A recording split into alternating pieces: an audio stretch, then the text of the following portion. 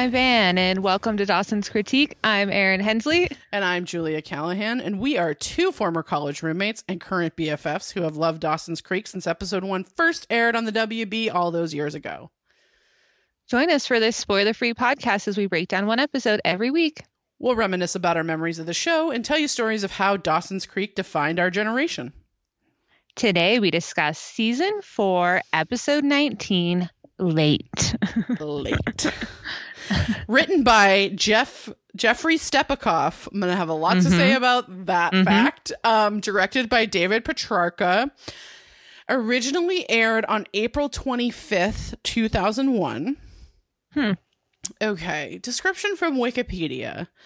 As Gail's delivery date approaches, the women in her life throw a baby shower for her. That's not true. But it is an experience that throws Joey through a loop when she discovers that she might be pregnant. She needs Pacey, but unfortunately he's on a trip with Doug, and she can't get in contact with him. While Dawson awaits the arrival of his new siblings. Sorry, whew, that was hard to get through. While Dawson awaits the arrival of his new sibling, he and Gretchen wonder what their future holds. Meanwhile, Jack faces an unexpected situation when he learns that Toby has fallen victim to a violent crime. Okay. My history's mysteries. On April 21st, 2001, the small Kansas town of Hoisington, I'm so sorry if I said that wrong, is hit by an F4 tornado, destroying 1/3 of the city and killing one. Whoa. Damn. April 28th, 2001, Soyuz TM-32 lifts off from the Baikonur Cosmodrome, carrying the first space tourist, American Dennis Tito. Whoa. I wanted to hate Dennis Tito, but then I read about him, and he actually seems like not a I mean, I am like fundamentally opposed to the existence of billionaires. Yes. But like he actually seems like not a dick. So. And he's not related to like General Tito from like Romania or whatever, or Yugoslavia. No, he's not. Nor is he related to Tito Puente. Unfortunately for all of us. Okay, so number one movie, Erin, is Bridget Jones's Diary. Whoa. Which I will tell you means that I was in Maui, Hawaii when this episode aired. Because I definitely saw that movie in Maui. Whoa, were you like skipping school, or was it a spring break? I'll give you the deets. So you know my best friend Jessie, who's basically my sister. Yeah. I've known her since I was 2 and she was 6 months old. Her dad used to work at this like Silicon Valley bank that they like he like won shit all the time. So like we always like. We would go to like Oakland A's or San Francisco Giants games and like get to be in box seats because her dad like won tickets for his work or whatever. So they had won a week-long stay at this condo in Maui, and like Jessie was allowed to bring a friend. So whenever that happened, it was almost always me that got brought. So it was like one of the very few times that my parents let me miss any school. Because Jessie went to a different high school than I did. So so her spring break was different than ours. So I got to take the whole week off. Yeah. Is Aptos not in the same school district? No, Aptos is in Pajaro Valley and SoCal is in Santa Cruz. Sorry, that's some insider Santa Cruz County shit. For the 4 of you who are I know there's like at least one, but anyway, so we were in Maui, Hawaii, and also this is the week I will say that Joey Ramone died because he died when we were in Hawaii. Yeah. And I wore my Ramones t-shirt then for a month straight without washing it until my friends told me they were going to stop hanging out with me if I didn't wash it. Anyway, that's my gutter punk notes from a gutter punk. That was me in high school. Thank you very much. So, I was technically grounded because I had been caught with 49 unexcused absences. And my mother grounded the ever-loving shit out of me. But because the tickets to this vacation had already been purchased, I was allowed to go. So amazing. I know. I mean, just like listen to the privilege dripping from me. I'm so sorry, but it was great. Although I did have to read both Crime and Punishment and All Quiet on the Western Front when I was in Maui, so it wasn't all fun and games. So yeah. I mean, this might surprise you, but my parents took us out of school to go on vacation all the time. My parents were like, spring break is when it's busy. We want to go to a different time. No. My mother allowed me that week and then 4 other unexcused absences between kindergarten and 12th grade. Yeah. You know how I feel about that, though. I mean, what lesson did that teach you? You already had good grades. It just sounds like it teaches you that attendance was one of the most important things to do. Absolutely. And I went to school very, very sick quite often. And in the age of coronavirus, I think that maybe that's not a good choice, but there you have it. Anyway, so I was in Maui during this week. So I don't know if I don't think I watched this episode live. I probably taped it on my, on my little TV in my room. Yeah. Anyway, number 1 song this week, still Janet Jackson's All For You. A banger. Continual banger. Yes. Okay, at number 14, here are the bangers of the week. Number 14, Jaded by Aerosmith. Oh, yeah. I was rewatching, actually, the Alicia Silverstone videos of Aerosmith the other day. Oh. Man, those are great. Anyway. They really are. Great. Number 24, Nelly Furtado's I'm Like a Bird. Yes, I remember that. That video is so trippy, too. That's a great one. For our country fans, at number 32, Brooks and Dunn's Ain't Nothing About You. Which, you know, I would line dance with any one of you to Ain't Nothing About You. Actually, Boot Scoot Boogie is what I would line dance with you to, but we could dance to this one too. And debuting at number 80, we had Let Me Blow Your Mind by Eve featuring Gwen Stefani. Yes. I like that song. Which I was like, what is that song? And then I listened to it and I was like, oh, I know every word. Oh, yeah. Okay, great. Yes. Didn't know the title. And yeah, it was when like Gwen was like doing like the featured on songs, you know. She was like also on that Moby song. Yeah. Also debuting at number 81, this is not a highlight. This is a low light.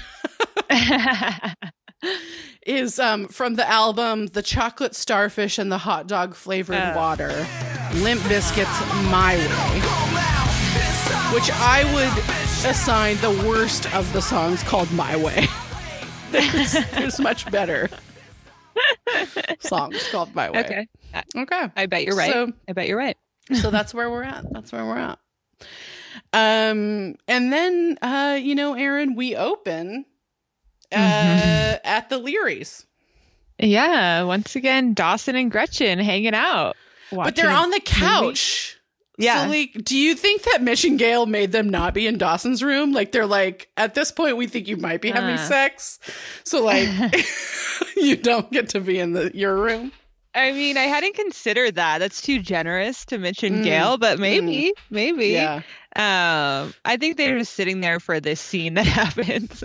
Absolutely, because Mitch is complaining that Gail's taking too long to get dressed. And then Dawson says it's taking a long time because there's a whole lot more of her to dress. Yeah. Yeah, then they're just like body shaming her. Thank God Gretchen's there because she's like, I know. What the fuck? Don't talk about a pregnant woman like that. Fuck off, you know? Right. And then Mitch is like, oh, I've never seen such a hot woman with a 65-inch waist. And listen, let's not fat shame people. There are people with 65-inch waists that are fucking hot as hell. So don't even. Come on. It's really dark to watch. And then classically Gail yells, I'm ready. It's time. And she's in labor. Right. And I will say that we learned that she's 2 weeks overdue, which is how you can tell that this episode is in 2001, because in 2021, if she was 2 weeks overdue, she would be in the hospital being induced. They don't let you go 2 weeks. I mean, yeah, it's wild. If you hit 2 weeks overdue now, they induce labor. She's like a geriatric pregnancy too. They'd be monitoring her so much. This episode doesn't make sense for a lot of reasons. Do you know what I got called on Twitter today, Aaron? A geriatric millennial? A geriatric millennial. What the fuck is that? That's some bullshit. I mean, whatever. I'm irate. Do not. Oh my God. Yeah, I saw that phrase like moving around the social media today. I was like, whatever. Generation Catalano, and don't you fucking forget it. Okay. I know. So yeah, they're all like trying to help Gail like get to the hospital, like they pushing her out the door, and it's like a slapstick routine that like starts. You're like, okay, we're back into that comedy part of this dramedy or whatever, right? And like Gail's like, where's my lip balm? Where's my and then Mitch is freaking out, and like Dawson and Gretchen's super stoked, and Dawson's like stunned but excited, like he's like, oh my God, it's happening, right? And Gretchen is like so stoked. She's like just like so stoked for him. It's kind of cute. I will say Gail does ask for birthing music, and Mitch says that he has Enya, John Tesh, and Kenny G. I know. And the fact that Gail doesn't divorce him on the spot, it means that they really are in love. I mean, truly. And like, is that what she listened to when she gave birth to Dawson? That's kind of what I was wondering. I mean, it might say a lot about Dawson. I will say I actually do know the music that I was born to, which is Pachelbel's Canon in D, which my mother tells me every time she hears it. So okay. I do know that. Not Enya, John Tesh, or Kenny G, because my mother has some fucking taste. I'm not listening to shit talking on Enya right now. Okay, but John Tesh and Kenny G, I can shit talk. Please. I can handle that. Yes. Please. Yes, of course. Okay. All right. All right. Those are the boundaries. Yeah, exactly. So, yeah, my mom had an emergency C-section. Like it was like she had really twins. fast. So. Yeah, but it was scheduled for the morning, and they're like, nope, right now. You might die. So your poor mom. Oh my God, your poor mom. Yeah. Oh, Sue, buy you a drink next time I see you. So the credits roll after that, and then we're at the hospital, and the doctor is like, it's a woman doctor, so shout out. She's like, you're having Braxton Hicks, and it's not labor, you're not dilated, it's not happening. And like again, like Julia's saying, she's 2 weeks overdue. And she's like, Hicks are happening, and she's just like, I'm a little bit nervous because of your age, and like, you know, if it doesn't happen, if it doesn't move along, like we're gonna have to induce, and you might have to have a C-section. And like what do you, I just imagine she would be held for monitoring, but okay, what do I know? The fact that Mitch and Dawson are shocked to hear this, like I was like, and are you Gail too? Right. Like, right. It's the weirdest storytelling ever. And like the way Gail, she freaks out at the mention of a C-section. You're like, no, the goal is to have a healthy baby. So like, I don't understand what's happening here. Right. Because like, there's this part of me that's like, it's a teen show. I get that they weren't going to spend like an exorbitant amount of time on Gail's pregnancy and like the ins and outs of what it might look like. Like, okay, I can, I get it. But the fact that like, Gail's ostensibly in her 40s and is like pregnant, like so that's a geriatric pregnancy. Unlike a geriatric millennial, that is an actual thing that doctors call it. Yes. Yes. And so like this is what I was saying, is that it's like it is so clear that this is like not in 2021, because like the fact that like the doctor's like the baby might not even come for days, and I'm like, they would induce labor immediately. Yeah, the baby could die. Like, oh my god, this would be induced. Okay. I mean, the doctor, to her credit, the doctor does said if it doesn't happen in the next few days, we will induce, and we're prepared to do a C-section if possible.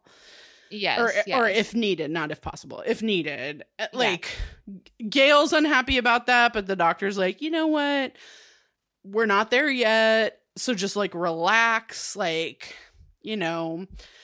And she's like, you know, you can try talking to the baby if you want it to come faster. You want it to come.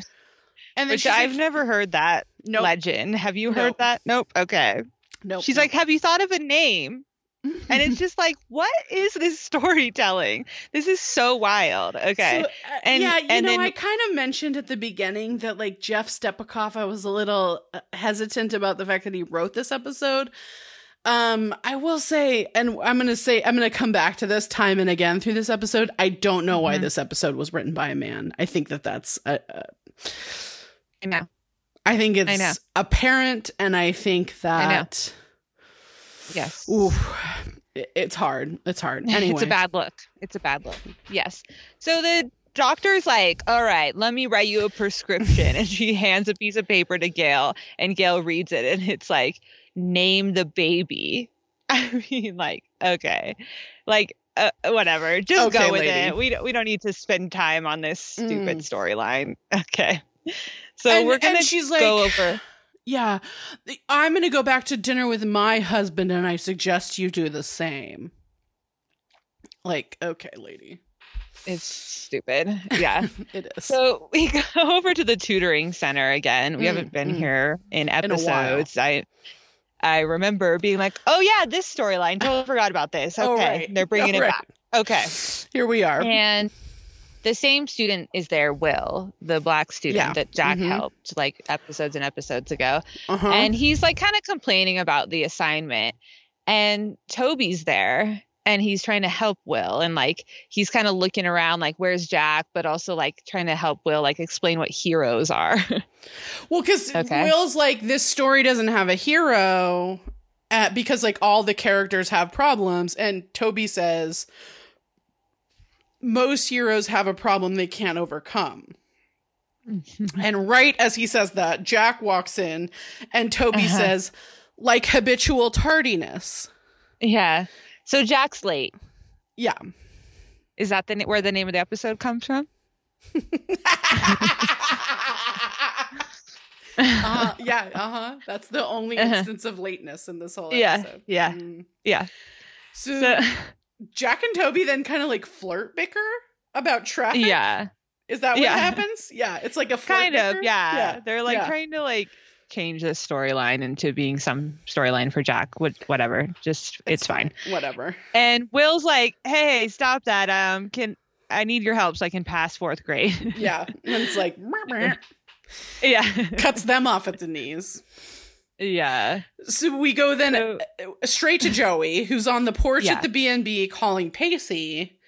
I want to say Joey calls him her beau, which like strikes me as wrong because like I think that like sometime after this aired, and I mean that in years, not days, like we started using that term like in an ironic kind of way. But we were not calling boyfriends beaux in 2001. Oh, definitely. My mom would use that as a joke. Is that your beau? Right. Your mom would use that as a joke. We definitely, like, that was what your parents would say. So it's obvious who wrote this episode is what I mean. Right. Your parents wrote this someone episode. My parents' age. Yeah, exactly. A geriatric boomer. Yeah. Sorry, I'm just dragging boomers into this shit. Yeah. Bessie comes out and is just like, girl, you're being neurotic as fuck. Like, why are you being like, Pacey's just out of town for the weekend. Let him be out of town. You know, like, just calm down. He's going to be back. And Joey's like super weirded out. She can't get a hold of Pacey. Yeah. And we find out he's on a fishing trip with Doug. Right. And Bessie like brings her into the B&B and is like, check this out. I found this like adorable onesie and I had to get it for Gail. Like, come help me wrap it. And Joey just looks sick and like turns around and like leaves the house. Like she's like, she's like, I'm going to Pacey's. No, thank you.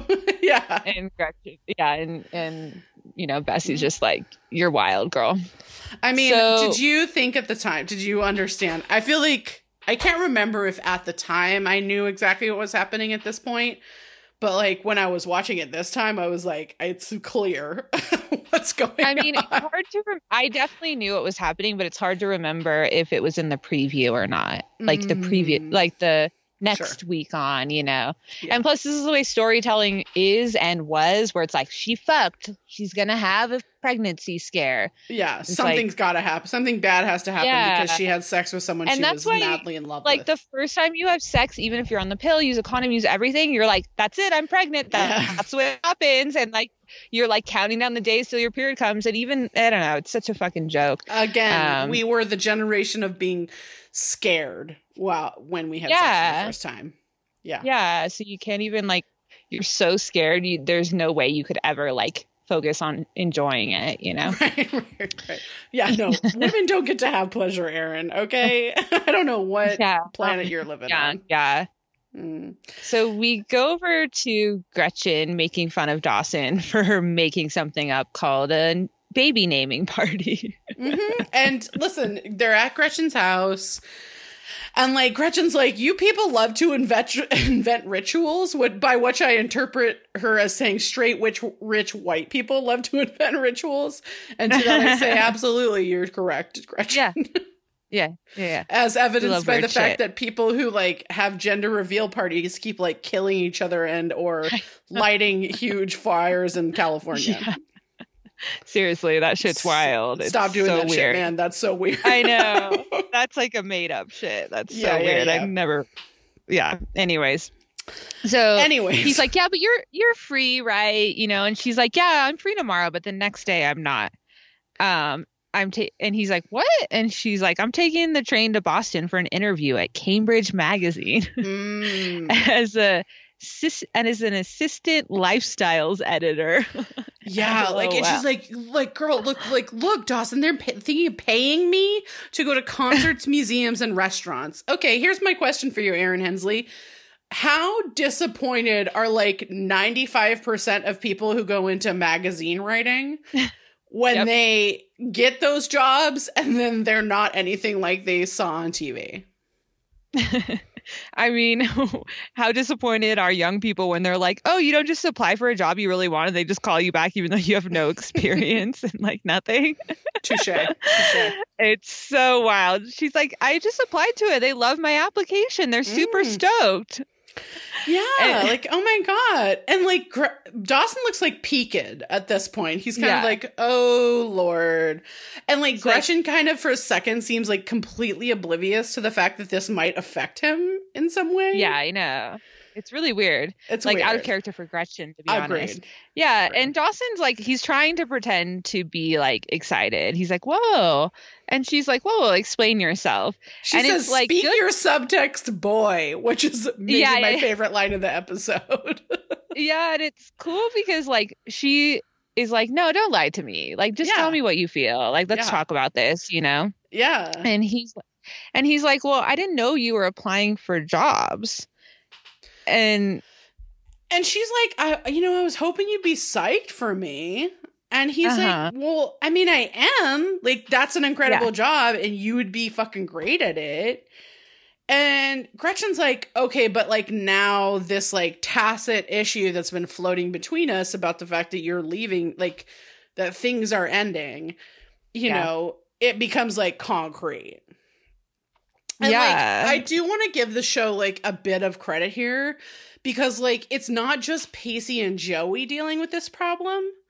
Right? Like, Jack and Jen have dealt with this problem. Right. Yeah, they've decided they're going together. Yeah. And I was just like, this is awesome to see like a way in which a witter, like similar to Pacey, is like, let's just talk about it. Let's do this. Let's get it all on the table.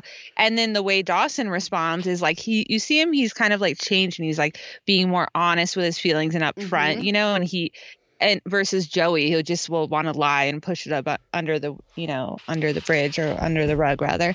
Right, because it's like, but that's my thing, right? Is like Pacey and Joey have been dealing with this issue for a long time, right? We've kind of had these hints all season long that they're like, that's the issue that they're dealing with.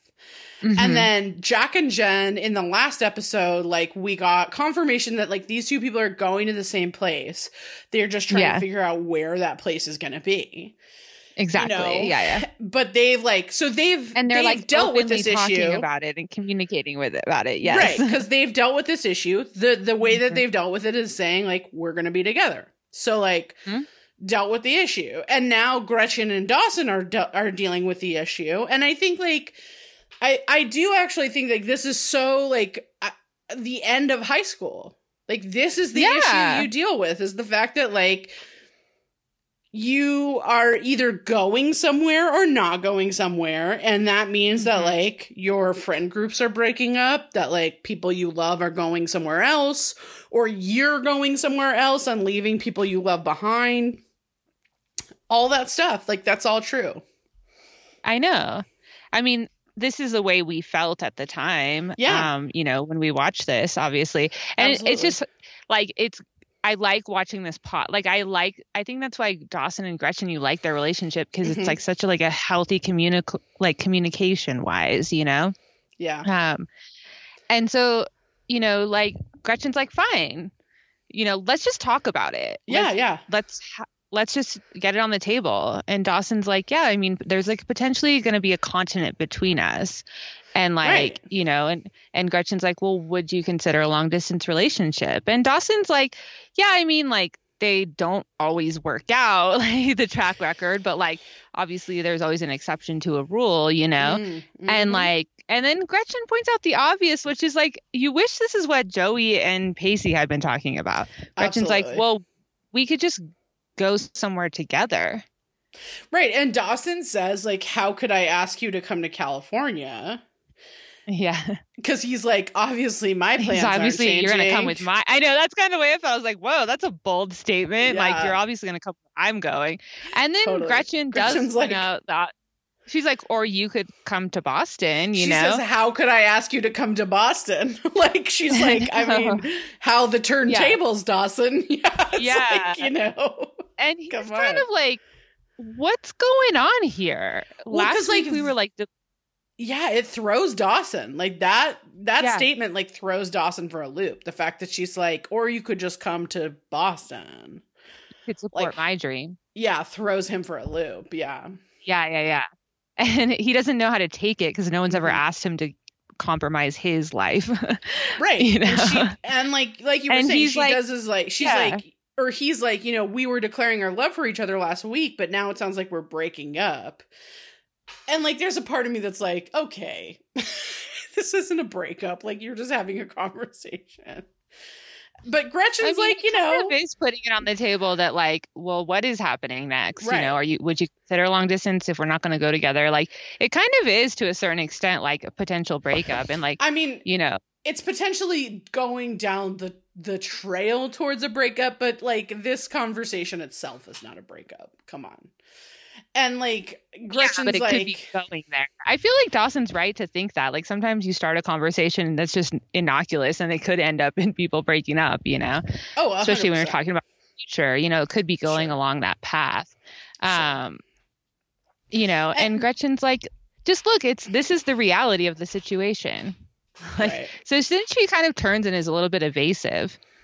Cause she's like, you're going to LA, I'm going to Boston, like, you know, this is not hard. And Gretchen, like, then does, like, then you're right. She does, like, get evasive. She changes the subject. So she's like, you know, right now, the only thing that we need to worry about is this, like, dinner with the man I love by candlelight. Like, it's all good. Yeah.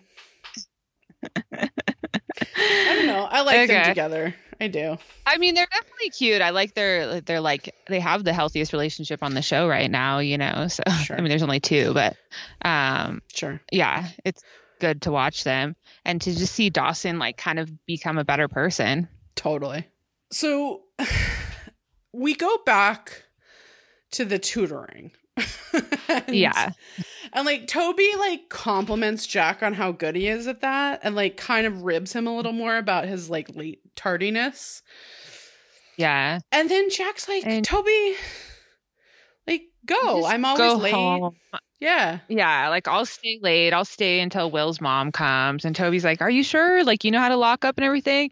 And Jack's like, "Get the fuck out of here. Like, I can do it. I don't want to listen to you give me a hard time anymore. Like, just go." Totally. And so then we follow Toby outside. Do you want to hear my note? Like, walks. Do you want to hear my note? Oh God, I forgot this story was in this episode. Here we are. Okay, continue. Sorry. Yeah. Go ahead. Yes. So because once you follow Toby, you're like, oh shit. I was like, okay, oh shit, that's right. Yeah. I was like, I forgot. It's like, why would we be following Toby? Yeah. Right. And like this sketchy music starts playing, like ominous music. And he walks out and it's dark out and he goes and stands at a bus stop and there's this like, just typical white serial killer looking dude there. And like Toby's like uncomfortable and he's like, hey, the bus is taking a while. And he like kind of smiles at this guy. Yeah. And then also, like the scene goes dark. Yeah, because he's in a Thundercat shirt, which like endears me to Toby. I just need to say that before we get into the darkness of this part. I was like, oh, is he wearing a Thundercat shirt? Oh yeah, right. That's why I love Toby, because he's like a fucking nerd. I know. And so he sees this guy and he like kind of just is like, oh, it's cold tonight, isn't it? Like he's just like trying to be nice, and he's just like making a little bit of small talk with a dude who like they locked eyes at some point. Yeah, it's like they're standing at the bus together and the scene just ends at that, but something fucked up happened because of the music and the darkness. Yeah, you see the guy kind of like lock eyes with someone else and stand up and like that is just like so threatening and ominous. And so like, oh shit. But we just cut from that scene. Like we're like, okay, that's gonna happen. Okay. And we cut to Joey walking up to Gretchen's house and she's like, "I'm sorry for being here so late." Like, and Gretchen's like, "It's cool. Dawson just left." And I'm like, that's kind of weird. Aren't they friends all now? But whatever. And Joey's like, "I just need to talk to Pacey. When is the fishing trip ending? Like, when is he going to be home?" And Gretchen's like, I do not know. I don't know when he's coming back. Yeah. And Joey's like, "That's not like him. That doesn't make any sense." Right. And then Gretchen just snaps and she's like, "I don't want to do this anymore. I can't do this anymore. All this fucking lying. It's so stupid. I don't want to do this." And it's the worst thing for everyone.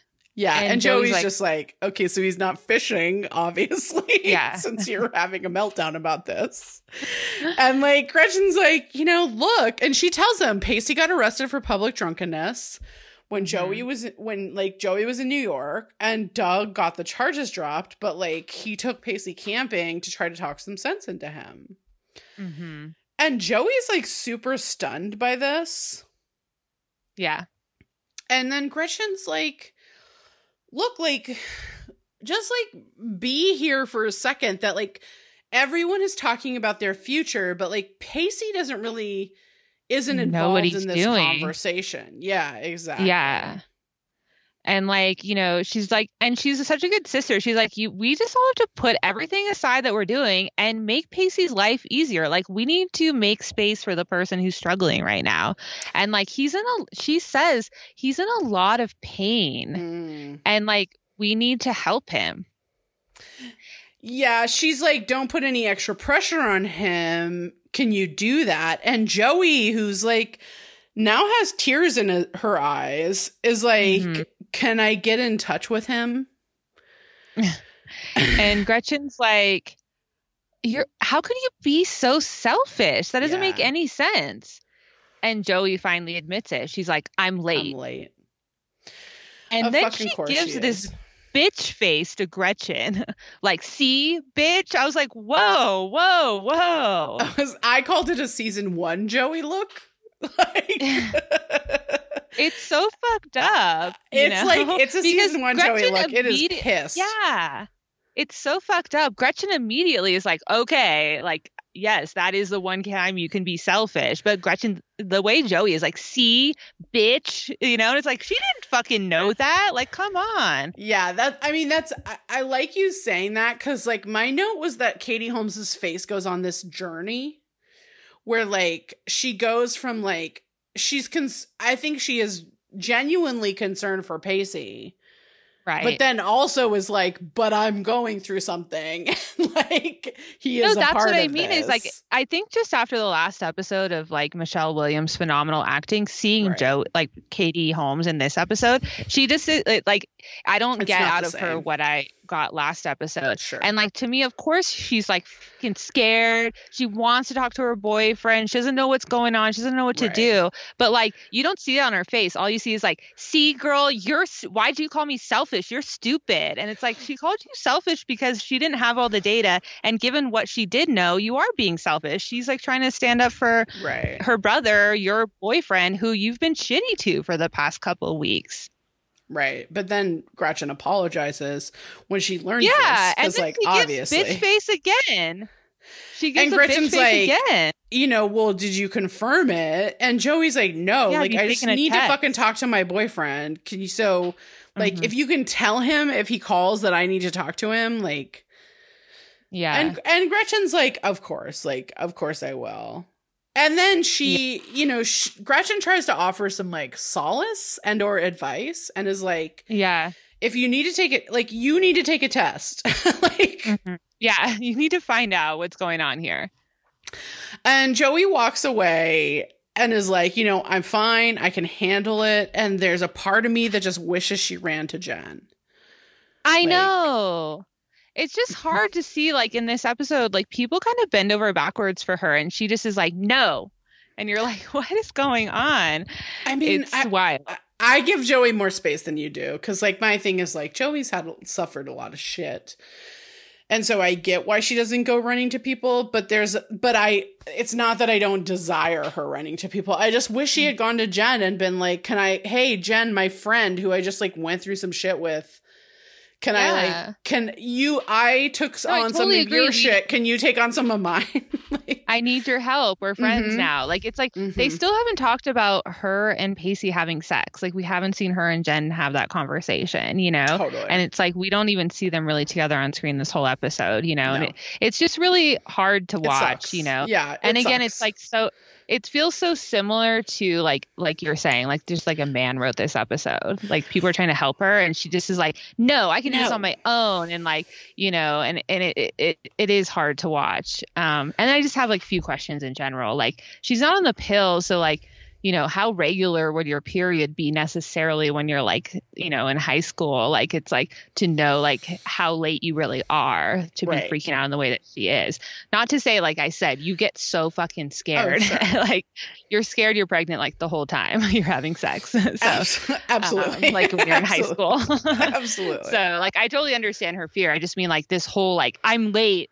I know what that means. It just, like, doesn't really make sense to me in terms of the way the female body works at that age. Totally. And, like, I think you're totally right. I think Gretchen's totally right. Like, okay, if you think you're pregnant, you need to take a pregnancy test. You think pregnant, you need to take a test. You have to take a test. Like, exactly. And, like, and Gretchen says, like, because she's a great sister-in-law to Joey, like, I'm here. Come back here anytime if you need me. Yeah. Like, you know, she's just kind of very much there. And then, I mean, as we have discussed, like, Joey and Jen have just been through this thing. I would be surprised if Jen had never had an experience kind of like this, you know, where she talks about having her first pregnancy scare and then getting on the pill when she, like, confessed her, like, quote, sins to Dawson. Right. So, like, my thing is, like, you know, I'm like, you have someone to go to that's not Pacey, you know, and and that's not related to Pacey, and that's not related to Dawson. Like, you do actually have someone to go to. I mean, that's the problem I have with the storytelling of not just this episode, but the whole show, where Joey never gets to lean on Jen. And I find that actually very fucking hard to believe. Yeah, like, she only is comfortable leaning on Dawson, and, like, he's, like, withholds that from her. He's hit or miss. So. Yeah, he's hit or miss. Yeah. So we go to Gail's the next day to, like, an elaborate ass party with, I'm sorry, just the bleakest guest list for Gail. Okay, I mean, I'm with you with the bleakest guest list. I hear where your head's at. My head's at the fact that Gail 9 months and plus 9 months plus pregnant, is carrying her food out of the house, like serving people with like stairs and everything. I mean, so everything. Wild. And Gail's Grams sees and Jen Grams. Yeah, they walk up and she's like, I said no gifts. And Grams like, come on, we're not going to show up empty-handed, like whatever. And Grams is like her. Grams gives a Grams speech about how not bringing a gift is like asking the sun not to shine or the birds not to sing. And I just want to give a quick shout out to Mary Beth Peil, who takes this absolutely asinine dialogue and like makes it something that's not unbearable. It's phenomenal. Her, like, God, her and Michelle Williams, they're just everything. I mean, what a fucking team. Yeah. And then we, like, hear Gail's oven timer goes off. And she, like, passes this plate of food to Jen. Look, this is how this goes. She passes a plate of food to Jen. She goes into the house. She passes Dawson while he's coming out of the house carrying nothing. And here's like, where I would have murdered every male in the proximity of me, but Dawson's like, you know, she won't let me help. Cause Jen, a fucking mensch, if there ever was one, or whatever the Yiddish word for mensch is for a woman, I'm going to call her a mensch. I'm so sorry. One of our Jewish listeners, please correct me on my Yiddish. But what is a female mensch? Please tell me. I'm actually dying to know. And Dawson's like, she's not interested. She's not interested in like not being the hostess. She's cooking, she's cleaning. We cannot get her to stop. Yeah.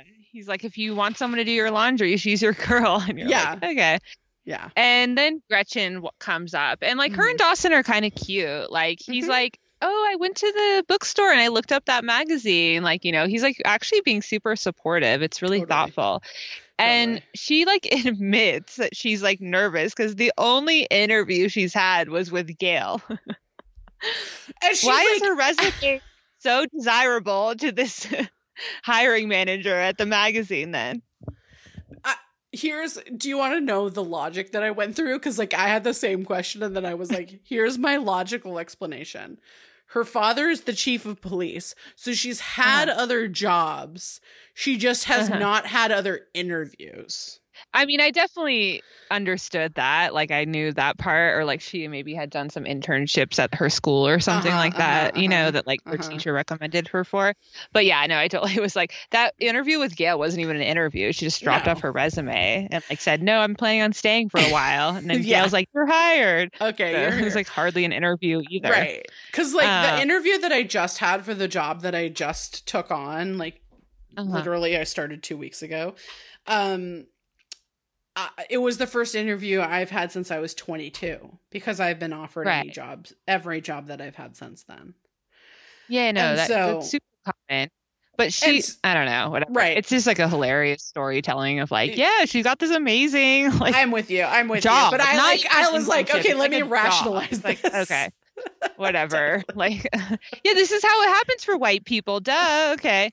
Okay. I mean, 100%. It is. So yeah, it's like, okay.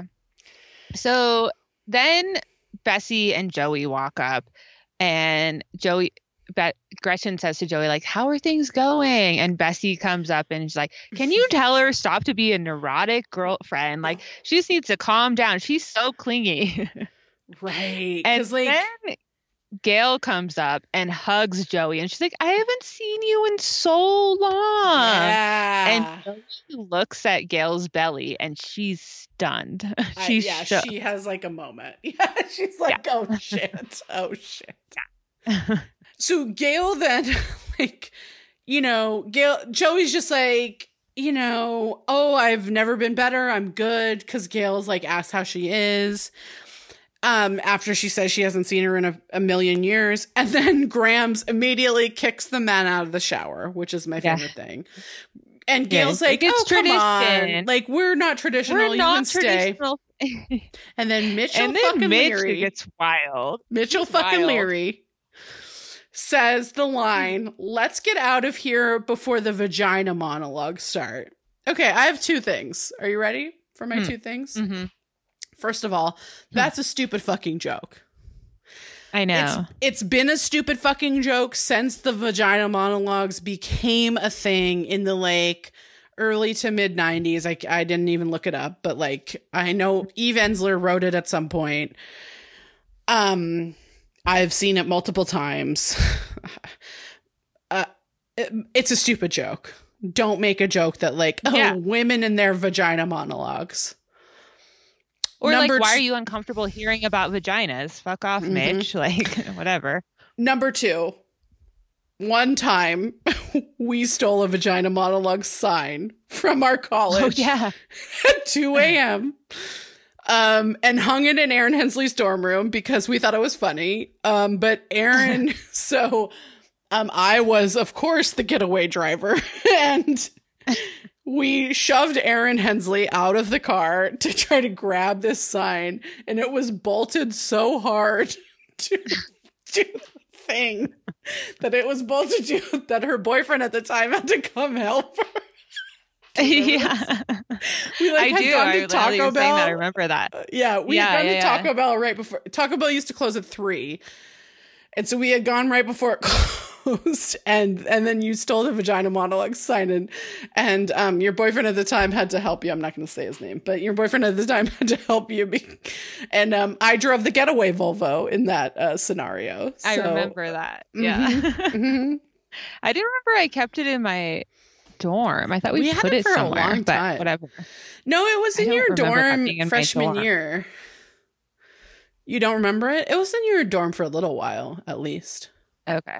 Yeah. Okay. Anyways, so Jack walks in to the tutoring room, and it's total chaos. And he goes to Will, the student, and he's like, "Where's Toby?" And Will's like, "I don't fucking know." And then that's it. And so we know some shit went down. Right. And so we go back to the shower. Yeah, so I'm pretty sure at this point we're supposed to get the Joan Baez cover of Bob Dylan's classic song "Forever Young," which if you're a TV person, that is the theme song to the TV show Parenthood. Written by, of course, Jason Katims, who, you know, Erin knows if she says his name, I'll watch whatever show she's trying to get to watch. Exactly. Also, just to say, Joan Baez means a tremendous amount to me. My mom used to play her when I was a kid. And when I used to go to the Iraq War protests in 2002, 2003 in San Francisco, she played at a couple of them, I remember, that I went to. Anyway, Joan Baez. Cover of Forever Young, and we go back to the shower where Grams is doing some witchy shit to Gail's stomach. I know, I love it. She's like swinging a needle from a thread, and like Gretchen's like, "Oh my god, it's moving!" And I'm just like, this is when I was like, this is a bleak guest list. Like, where's Aunt Gwen? I know she hates Mitch, but where's like Andy? Gail has no friends. Yeah, 0 friends. Yeah, you know, it's like her son's girlfriend, her neighbor. Her, I mean, I guess like, you know, obviously Joey and Bessie would be there, but that's it. It's so sad. Anyways, okay. Bessie's stunned too at this witchery. I love it. Bessie, it's like, you know, Bessie's witchy too. So it's kind Bessie's of witchy. Yeah. Yeah. And Gail, she's like, "So what? Is it a boy or a girl?" And then Grams whispers, "It's just what you want."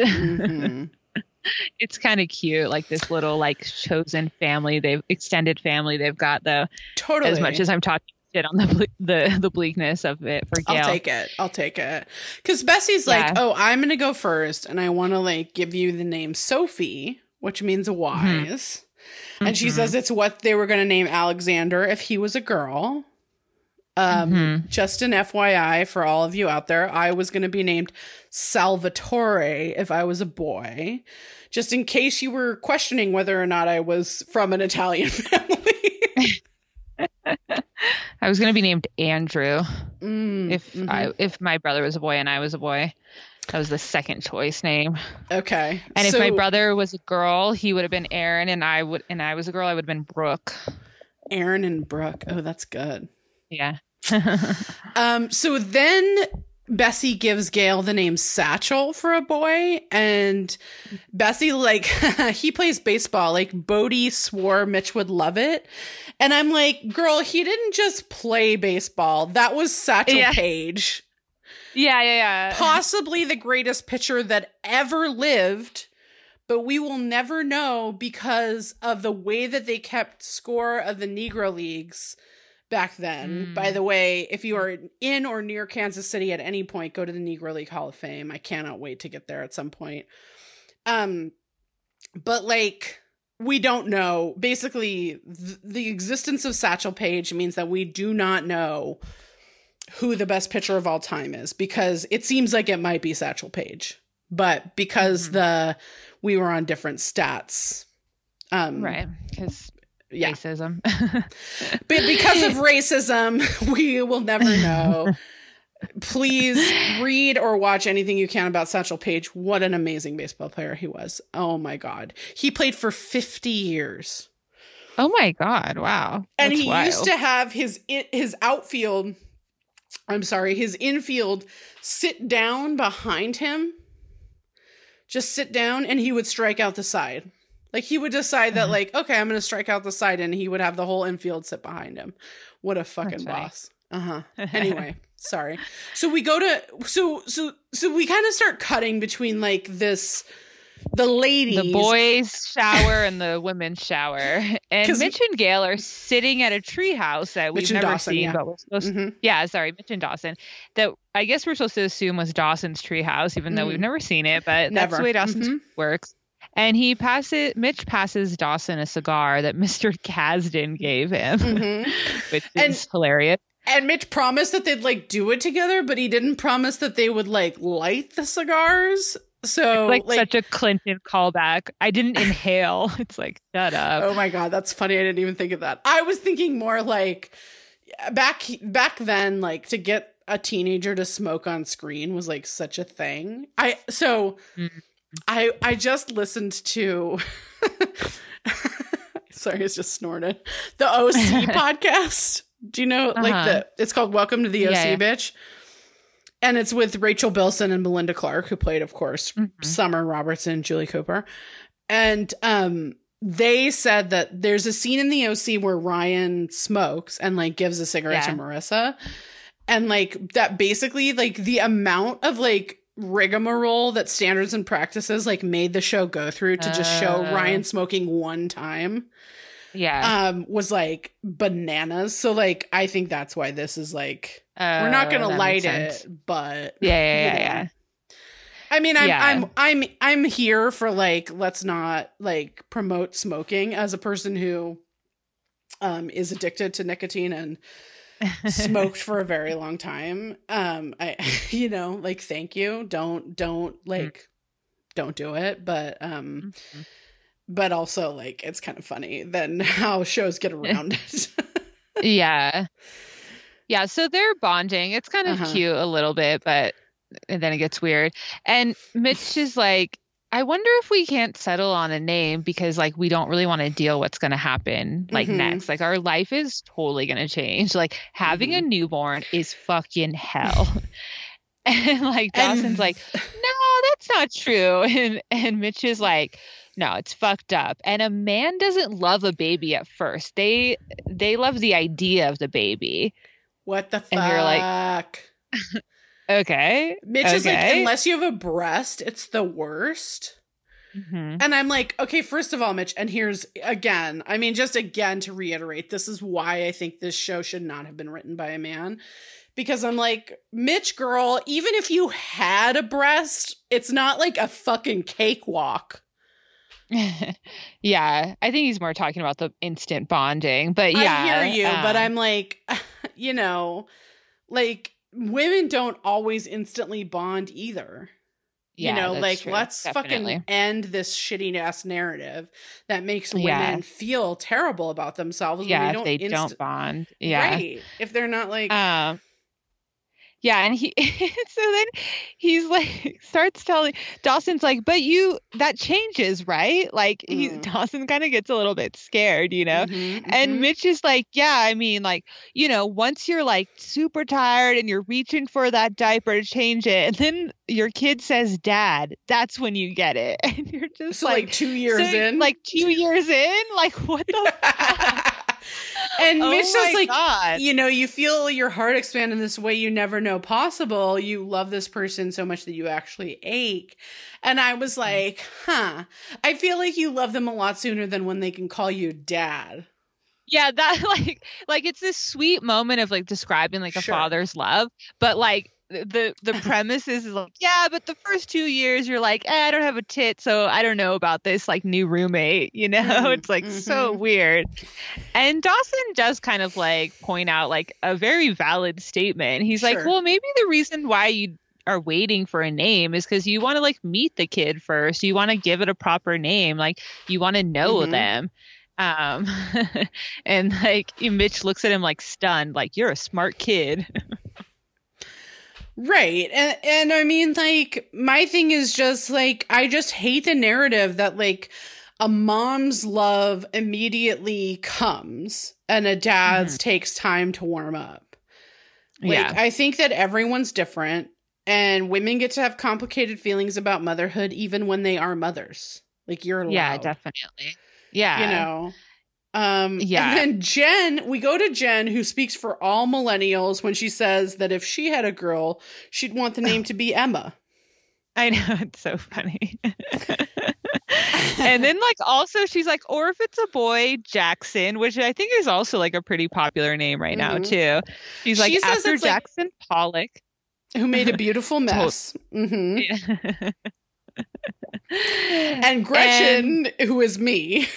Like, for a boy's name, I would say Kurt, for Kurt Donald Cobain. Girl, I'm hearing you and loving you. And then like the girl's name Isabella. Isabella from that story we heard on Pacey's birthday. And then Gramps is like, oh, the most beautiful flower there is, a rose. And then she's like, and for a boy, it's I was just going to say, you know what my middle name is?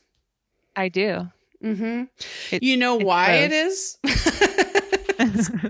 The same because that was reason. Your parents' cat's name? No, that cat came afterwards. I know. But no, I'm Julia Rose because my mother's favorite flower is the rose. So I understand Grams here. And she says for a boy, Thomas. And like kind of gives Jen this look, and we're like, oh yeah, Thomas Culpepper. Oh, the man with most beautiful blue eyes. She's like, for someone I knew long, long ago. Yeah. And we go back to the treehouse where Dawson tells Mitch that like Gretchen's probably gonna get a job in Boston, and he's like, It's like, really sweet to see him like opening up. Like on the other hand, I wish he would talk to Jack about this or Pacey about this, we don't see enough like real friendship, but on the other hand, Dawson does like take space and he talks to people about advice, and he's been doing that this season at least. And because he's like, it's not like I was expecting her to move out. This whole narrative is weird. She has a fucking interview, okay? Right. And he's like, she's going to take a job in Boston. It's like, what? Okay. Anyways, just go with it. Yeah. Because he's like, I wasn't expecting her to move to California. And like, I'm really happy for her that she has this like interview in Boston for a job. And it's like, this is where I give him space, where he's kind of like, I think she's going to get this job because she's awesome. Yeah, totally. And Mitch kind of reminds him, like, look, Dawson, like, a few years ago, your mom and I got a divorce, and now look where we are. Exactly. And then he says, like, you just have to follow your own path. Who knows what will happen? And then it comes. What the fuck? This beautiful moment. And, like, this kind of gross for Dawson, too. Yeah. And Mitch is like, look at you and Joey. I mean, just... Can we not? Can we just fucking stop this? Yeah. What happened to the $1 billion gift, Stepikoff? Come on. Totally. I mean, I guess what's bothering me, and has bothered me for 20 years now, is that, and I'm just barely starting to put my finger on it, is that there's this better way to tell this story, which is that Joey and Dawson part ways. Like, don't have this weirdo hold over each other that I think is fucking exhausting for the audience, right? Like, yeah. Let her have her moment with Pacey. Let Dawson have his moment with Gretchen. Let them move completely on. Totally. Like, we like the audience likes this relationship, Dawson and Gretchen. It's really interesting to watch. Absolutely. It's actually like a compelling relationship to have. Like, they're in love, but it's not like this super intense, like crazy, like love, like, you know, the Pacey and Joey situation. Like, you're my everything, you know? Yeah. And so it's this healthier relationship to see, and like they have good communication. It's super compelling, and they're talking about their future, like in this really like not like abstract way of like, yeah, I'm gonna graduate college and then buy a house and then have a kid. They're like, what's gonna happen like 3 months from now, you know, like these really concrete, like short-term futures. And it's super interesting to watch. And they keep having to pivot back to like, and what about Dawson and Joey? And it's like, you know what? We don't fucking care about that. We don't fucking care. That's boring. It's boring. We've been watching that for 4 seasons now. It's fucking boring. You're better than this. We're smarter than this. Don't treat the audience like this. Totally, because I think that the ownership that Dawson and Joey feel for each other at this point is like, it just feels gross. Like, you're like, Joey's been with Pacey for like almost an entire year.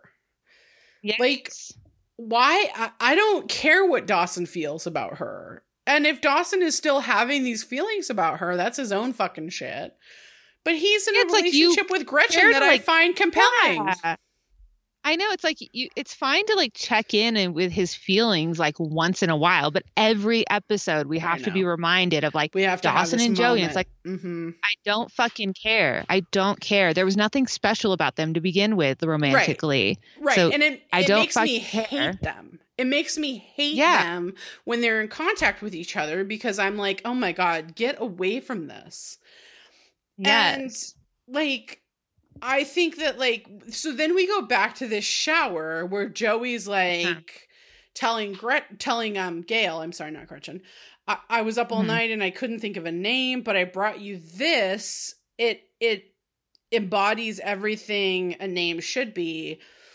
And she's like, you know, it used to belong to Dawson. And she hands Gail the old necklace that like Dawson gave her at the beginning of season 3 that he wore for the first 2 seasons. Yeah. And Gail like thanks Joey, and Gretchen keeps giving her these like meaningful looks because of course Gretchen knows what's like really going on with Joey. Really, exactly, yeah.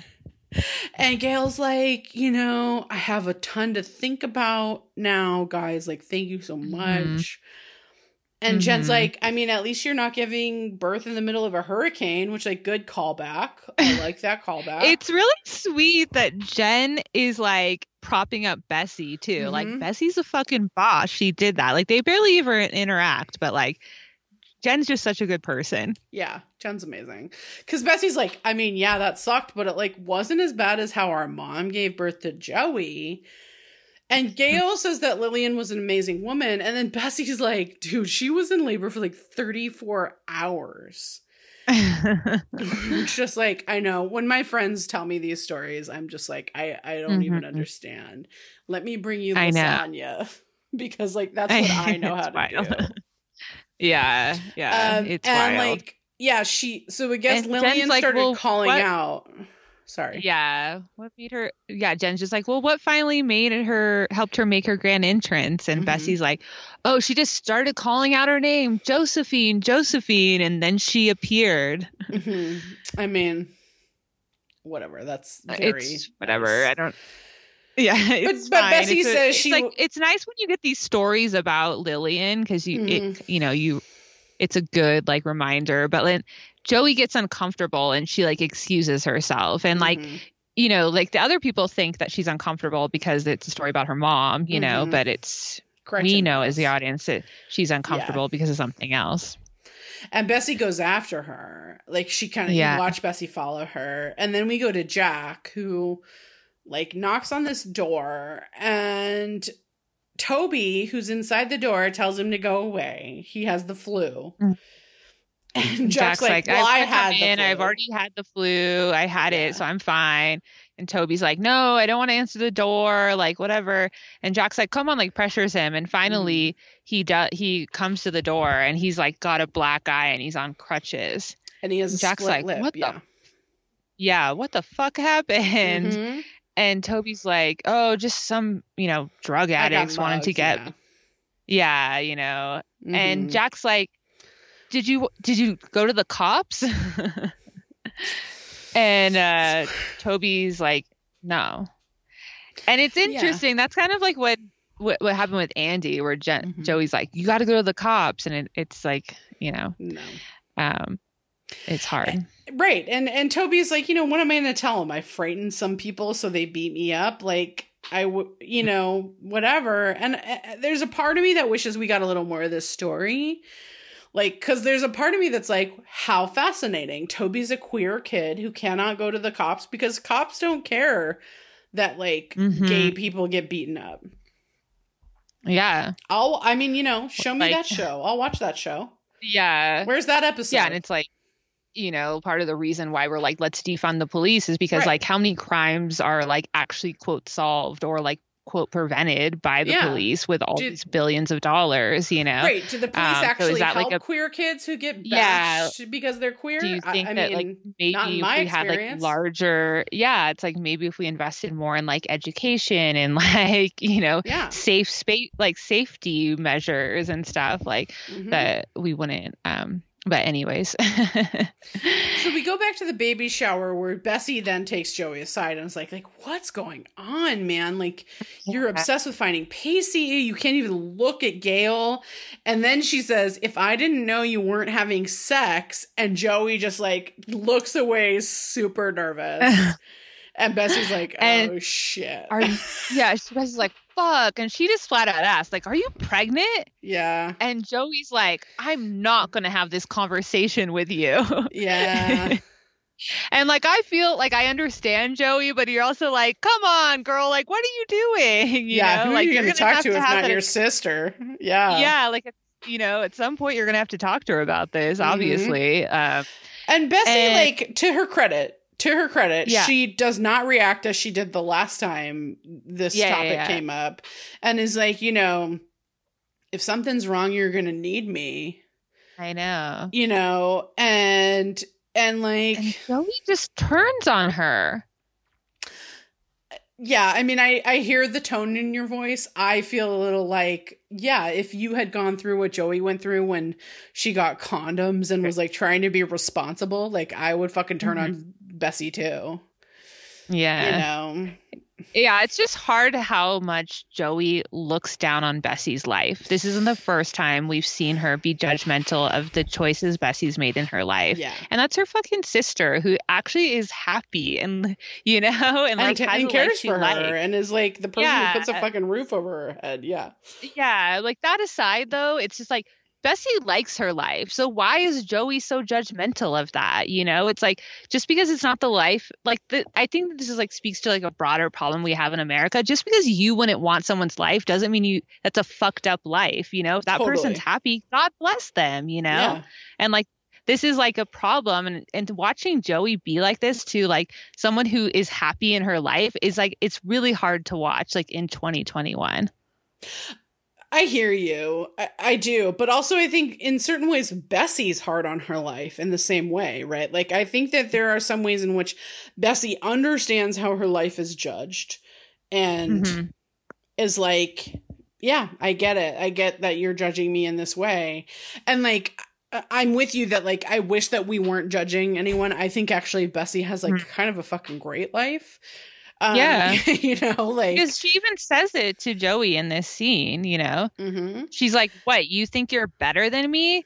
Like, look at you, you're just like me, you're just like mom. And Joey's like, my life's different. And Bessie's like, yeah, right. At least I have someone who can take care of themselves, someone who's like stepping up as a father, So it's just kind of like, you know, she calls her out, like, what are you trying to say about my life? Like, you know, Bodhi's a fucking dad to you. He's a good father. Totally. And like, there's this, I mean, like, yet again, may I scream it from the goddamn rooftops that I wish that we got more Bodhi. And the fact that like this like cobbled together family that like has been through so much with a black father and a poor mother who is the sister to this teenager, you know, and like they managed to make themselves a family. I mean, God, I will watch that show to the fucking end of time. You know what I mean? Yeah. And so I will once again say, like, I wish that we got more Bodhi. Because I think he's fascinating. And I think that this family is fascinating. I will also say that I wish to God we had a Potter sister spinoff, because I think that Joey and Bessie are so complicated, and like the roles they're supposed to play in this are so complicated. And I really give Joey actually a fuck ton of slack, because like she's the sister that goes to college, and in this narrative that we're being fed, like that means she doesn't get to have sex, because like right, no, totally. And like Bessie is always pushing her to be the one who gets out and do all this stuff. Like they definitely fulfill different roles within their family structure, you know? Absolutely. But it's hard because like on the one hand, like Bessie is doing that because that's what Joey wants to do with her life. She's putting her in that role because that's what Joey says she wants to do with her life. And even though Bessie's living the life she wants, Joey still puts her down and judges her for that, you know? But I think Bessie judges herself too. Like I think Bessie judges, I think Bessie takes it on a little bit too. I agree with you that Joey does it, but I think Bessie does it too. Mm-hmm. And I think, like, because they get into this really hurtful fight where, like, Bessie's like, you're just like mom and me. And then Joey's like, no, my life's going to be different. And, like, and Bessie says, yeah, because I have someone who takes care of our family. Do you? And, like, again, like, show me Bodhi at all fucking times.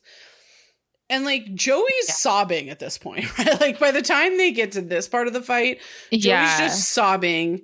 And then we hear Gail yell that she like needs a jacket because she's in real labor.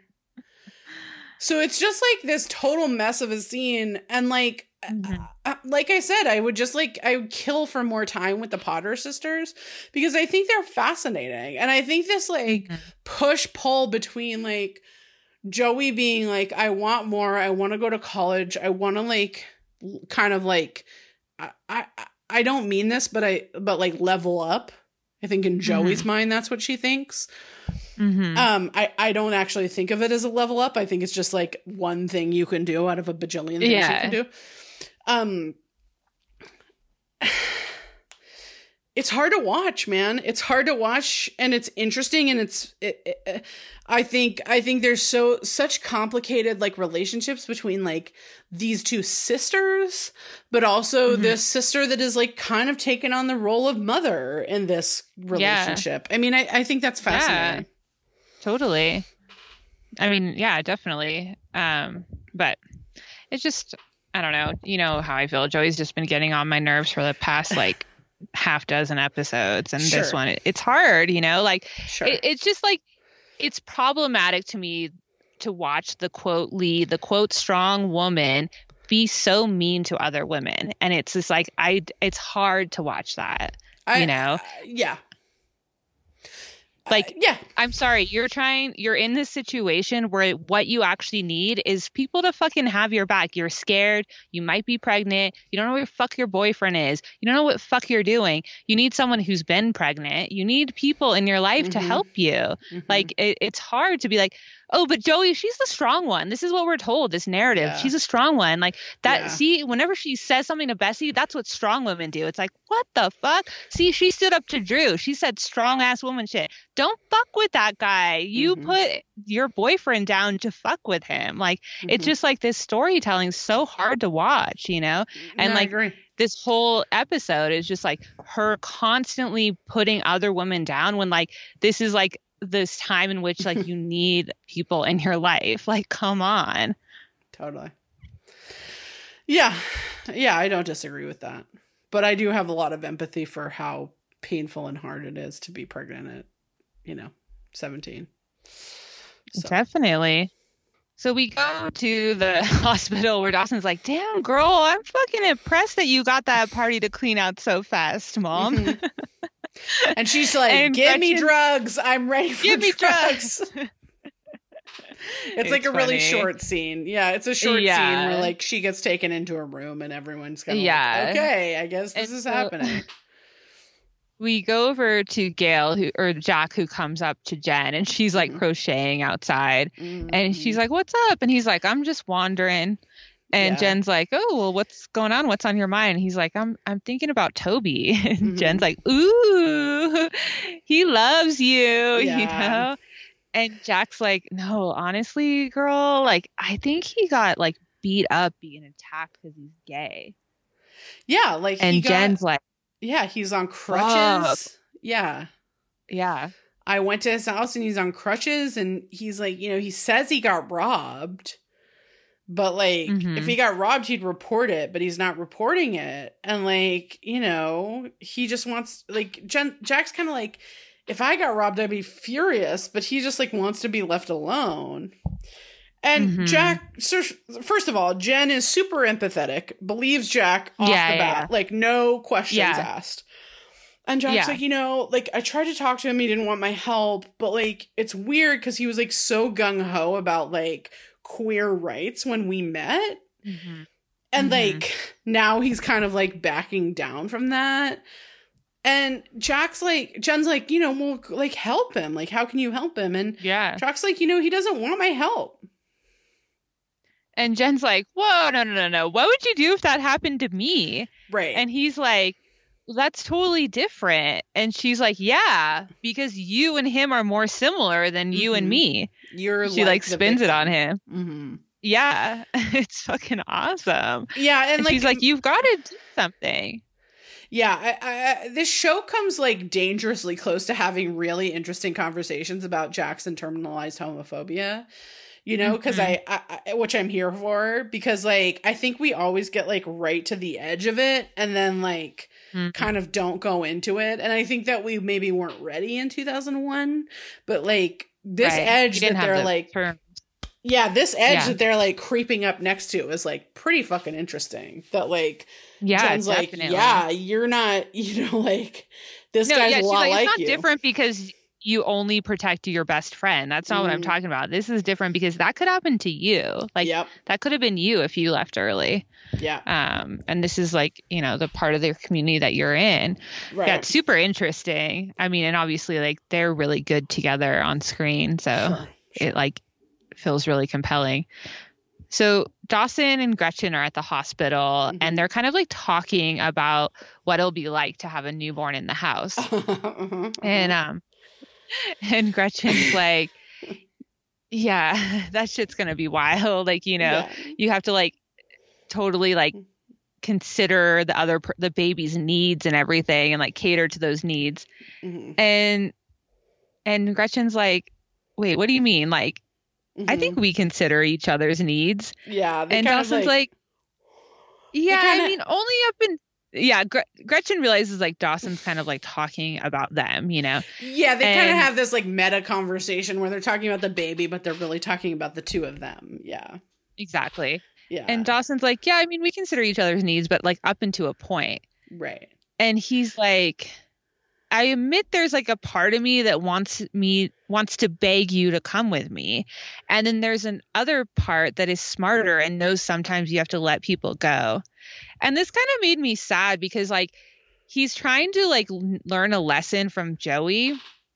And this is what he's learned is that you just have to like let people go and not fight for what you want. And that I don't think that's the right lesson to learn, because the thing is Joey didn't want to be with him and Gretchen does. Right. And it's not a comparable situation. And he's acting like, well, I didn't, you know, letting Joey go was what you were supposed to do. So that's what I need to do is let Gretchen go. And I don't think that is a fair equivalence or the right takeaway.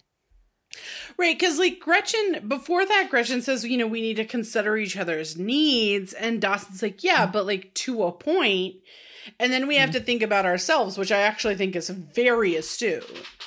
Yeah. And Gretchen's like, yeah, but like, you know, at this point in our life, should that be different? Like, of course, and they're kind of on the same page where it's like, yeah, sure, we consider each other to a point, but like at a certain point, like we're young and we gotta like just think about ourselves, and like that's fucking true, man.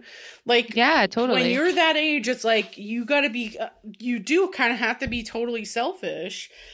And Gretchen, yeah, and that's kind of like the conversation they had earlier, where Dawson's like, I mean, I'm going to LA and I don't really want to ask you to go, and Gretchen's like, well, I'm kind of gonna, stay in New England, and I don't really want to ask you to stay, Right. And those are totally valid, true things, Totally. And like Dawson, like, I kind of like this. He's like, I just want to know, like, I want to ask you something, like, why didn't we have sex on the beach? It kind of seemed like you wanted to, and like, I wanted to, like, what happened? And Gretchen's like, it was the timing. Mm-hmm. And Dawson's like, well, so then can I ask you, like, what made you to decide to apply for the job? Mm-hmm. And she's like, well, you're leaving too. And I'm just like, hold up, Dawson.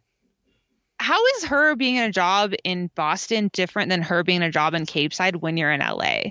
Like, I kind of don't understand what's happening here. Yeah. And like Dawson's, I mean, I think it's just that like he's not the one that leaves, right? Like she might be the one that leaves. I think that's the only difference. Mm-hmm. But like Gretchen's like, I'm happy for you that you've gotten this, but like I can't take this next step just to be left. Like I gotta move on with my life. And then of course, right then when they kind of are getting into the meat and potatoes of this conversation, I know Mitch interrupts them. Comes. Yeah. It's like another false alarm.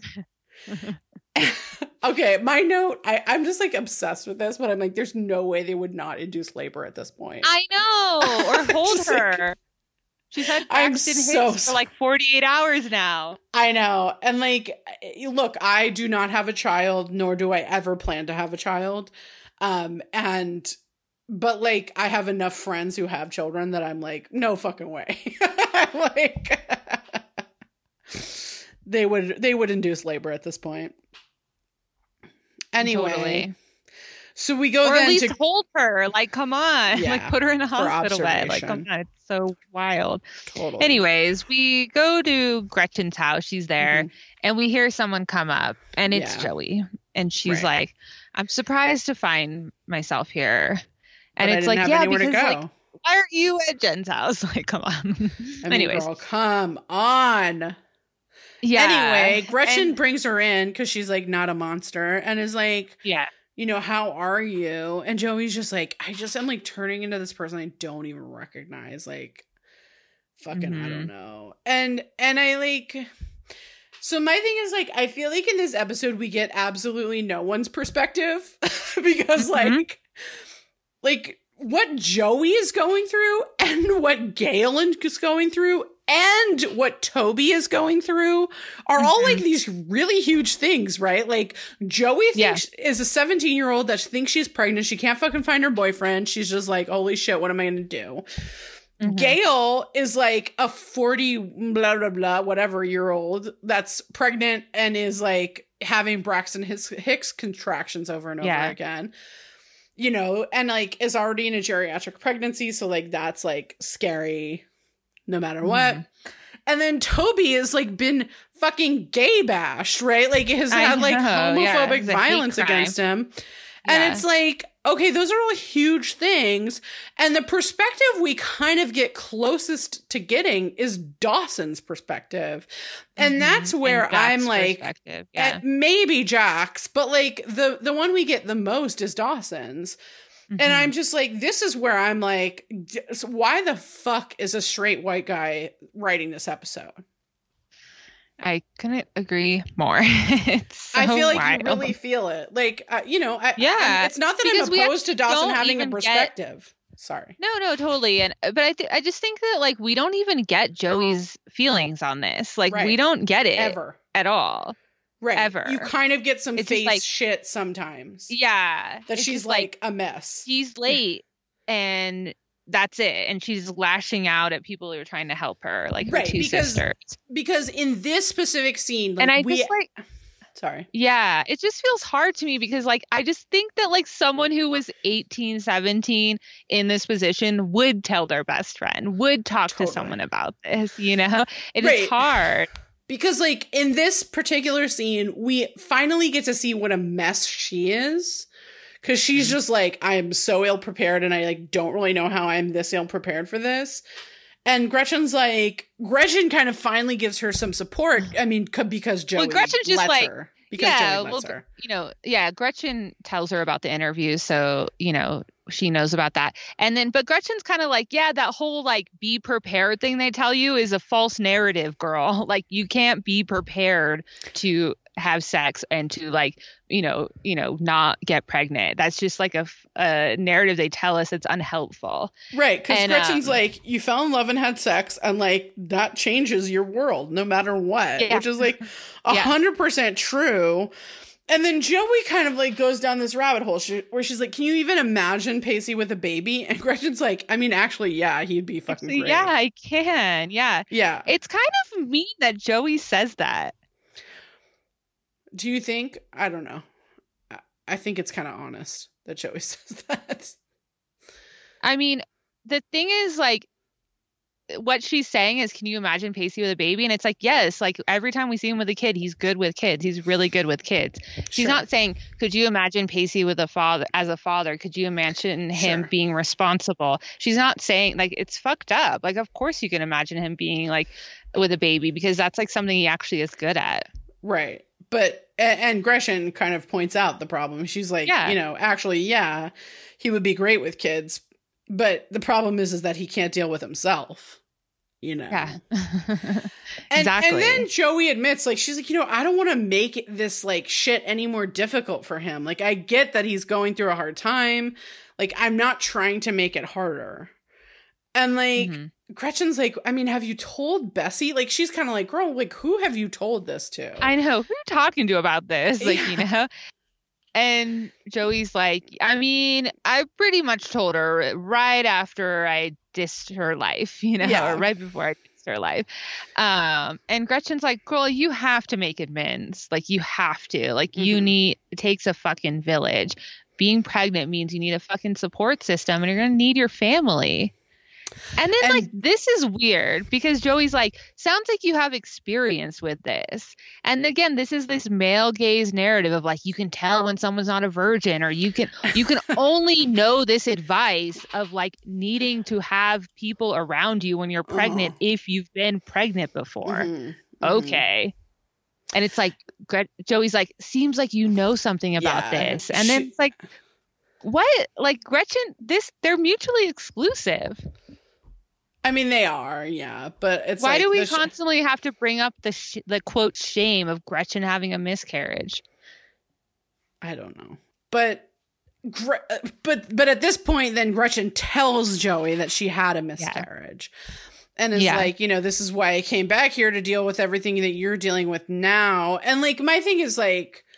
I was catching up on Dawson's Creeps the other day, and like their conversation about it was really interesting about like, you know, basically the Gretchen having a miscarriage thing is like the WB copping out that like, you know, back then it was like, we can't have a main character who's going to be a romantic interest that like has had an abortion.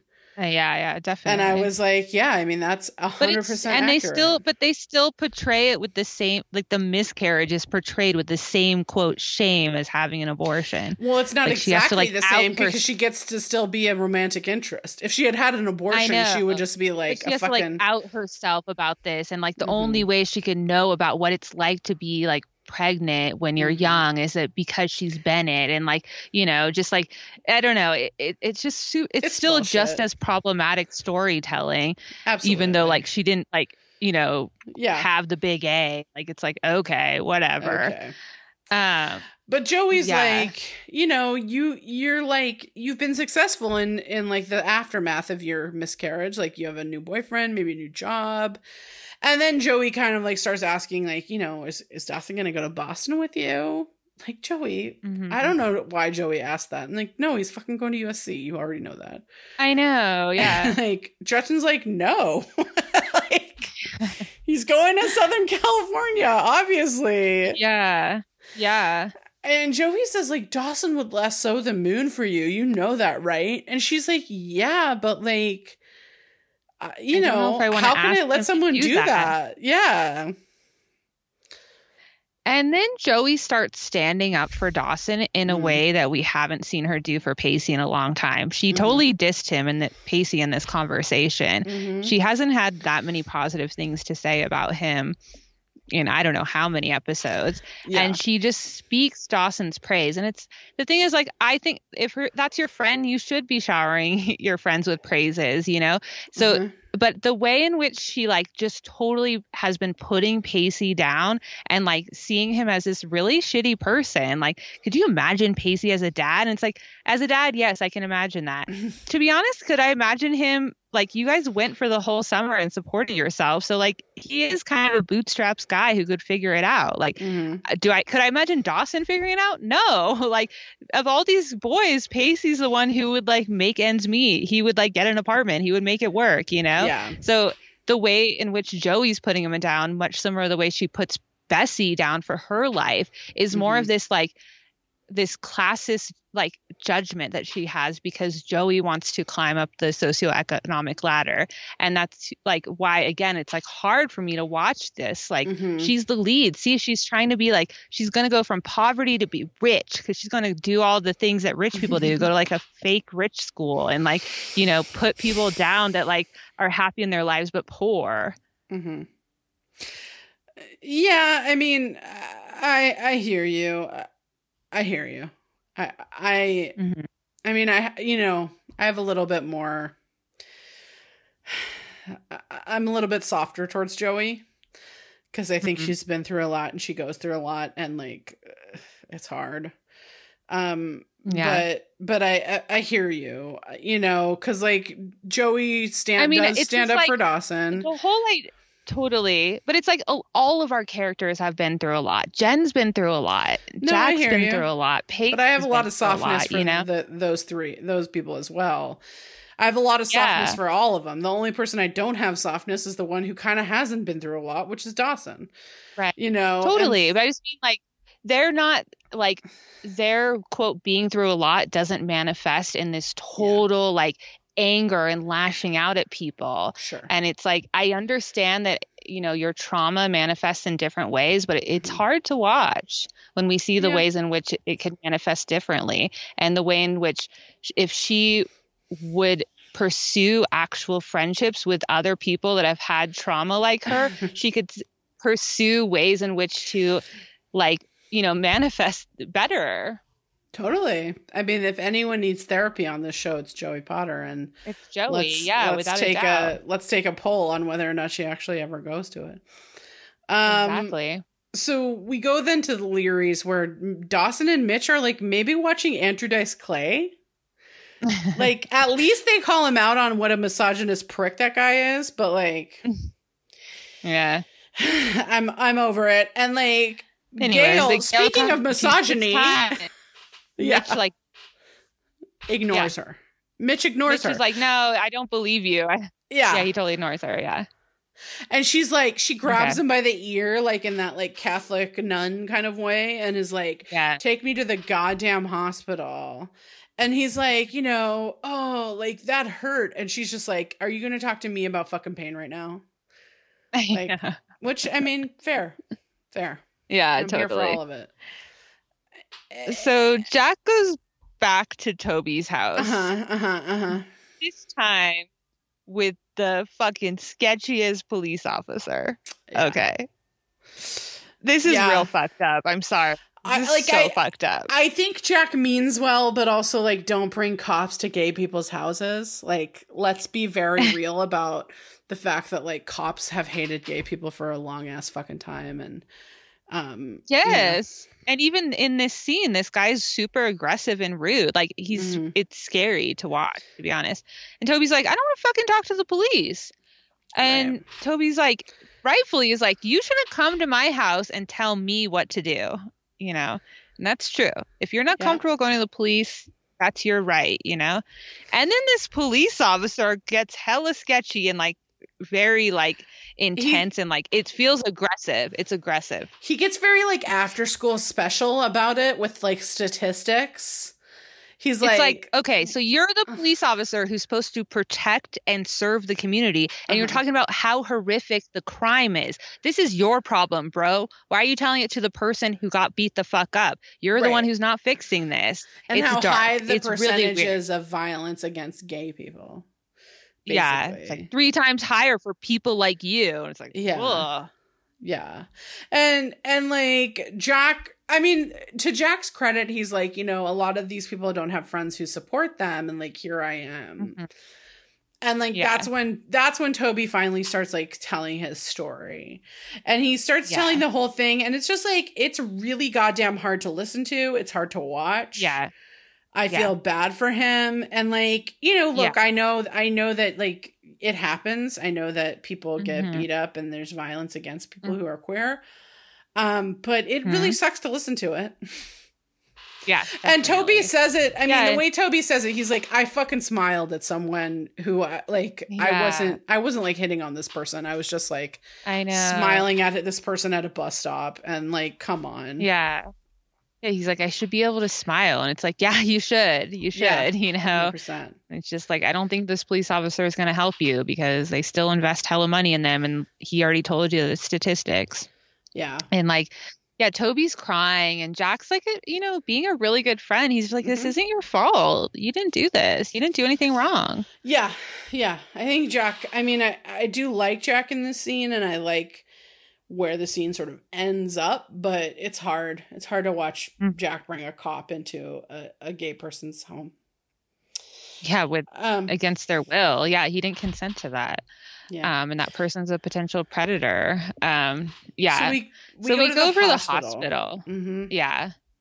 And Gail's been in like pretty hard labor all night. And like Mitch and Dawson kind of chat outside the room for a second. And then Gail's like, Mitch. Yeah, Mitch says he's worried about all the whispering, you know, he's because no one's telling him anything. Mm-hmm. Yeah. And then, and then we go back to the Potter B&B where like Joey walks in seemingly very early in the morning, where Bessie is up alone drinking coffee. And Joey's like, what? Like, I didn't think you'd be up. I thought I would like sneak in kind of before anyone got up. And she's like, spent the night at Gretchen's. Yeah. Mm-hmm. And she's like, you know, Bessie's like, I get up at dawn because like I get a little bit of alone time. Mm-hmm. And Bessie's like, did you know one time I climbed into your crib and pushed you out? Uh-huh. And Joey, I mean, to her credit, Joey's like, did you drop me on my head? Because that would like explain a lot. Which I loved. And Bessie's like, I hated you. Yeah. And Joey's like, yeah, because you knew you'd always have to take care of me. And she's like, Joey's like, no. She's like, you took my mom away. Mm-hmm. You know, and Joey then gives Bessie like an incredible amount of credit. She's like, look at what you took on. Like in the face of this like real shit, you created this warm, loving, safe place, and you raised both a baby and a little sister. You know, like I couldn't have done that. And like, I hope that I would have the strength and courage to create a life that's even like remotely like yours. Yeah. And like, this is all I want is like, let's admit that Bessie has a great life. Her life matters. It's not, you know, it's maybe not this life that Joey's going to have. And that doesn't mean that it's worse. Yeah. Yeah, exactly. And so Bessie stands up and she goes to her purse and she's like, I bought a pregnancy test. And she's like, I'm here for you, Joey, like whatever you need. And then Alexander says mama, and Joey starts to cry. Yeah. Well, Alexander starts crying and Bessie's like, another day. Yeah. And this is where I started sobbing. Like, because like these sisters mean the world, you know, and Joey also is sobbing. And I just like, I love that scene. I love that they're, I don't have a sister, but I love that they're able to come back together and like be shitty to each other sometimes and then be like, but I love you. Yeah. All that stuff doesn't matter. Mm-hmm. I think that's really fascinating. Yeah. Yeah. So Jack goes to Toby and wants to like help him, you know, and Toby's like, Toby's what now, Oprah? Yeah. Just gay. Toby's like, I didn't think you cared about this shit, like this gay activist shit. And Jack's like, I'm a Toby activist. It's kind of cute. I care about you. Uh-huh. Yeah. And Toby's like, you know, I can't, like, because Jack's like, come on, we're going to go to tutoring. And Toby's like, I can't. And Jack's like, whatever, man. We'll tell him you fell off your skateboard or something. And, like, it's not a big deal. And Jack's like, you know, look, someday I could be walking through a park and I might want to hold a guy's hand. And I don't want to have to, like, look around and make sure it's safe. That's fucking real. He's like, I realized we're no, it's totally true. Yeah. And he's like, I just realized we're not that different. And it's hard because, like, I don't know, like you're saying, like, you wish that there was like more about this, like, internalized misogyny or like homophobia rather versus like Jack's attraction, because it's like he doesn't have to be attracted to Toby just because Toby's a gay kid, and that's kind of what he was saying. But then they're trying to make it about like Jack doesn't want to be like have gay be part of his identity, and like I don't know, it doesn't really, like, they don't get into it enough to feel like earned or a complete enough storyline. I agree. Because, like, you know, Jack's just like, you know, if I'd left earlier, it could have been me. And Toby just is like, oh, you're just now realizing this? And there's this part of me that really actually loves this. Like, yeah, you have to fight these systems. Like, if you are born gay, that means that you're born into a middle of a fight. And yes, you did not ask for that fight, but you're fucking born into the middle of it. And, like... you know, like, my thing was like, hear me, white women. Like, exactly. Just because you're born, like, Jack's a white man, you know, he passes as straight.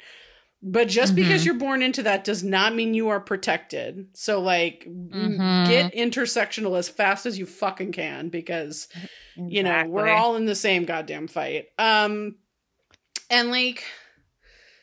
they go to leave and Toby goes like, if you were really an activist, you would have carried me down the stairs. And I'm just like, oh, cuties. That's fucking cute. I'm with you that, like, I wish that we could have this storyline without Jack, like, without there being a romance plot. But, like, also that's adorable. So I'll take it. Yeah. So we go to the bathroom in the B&B where Joey takes a pregnancy test.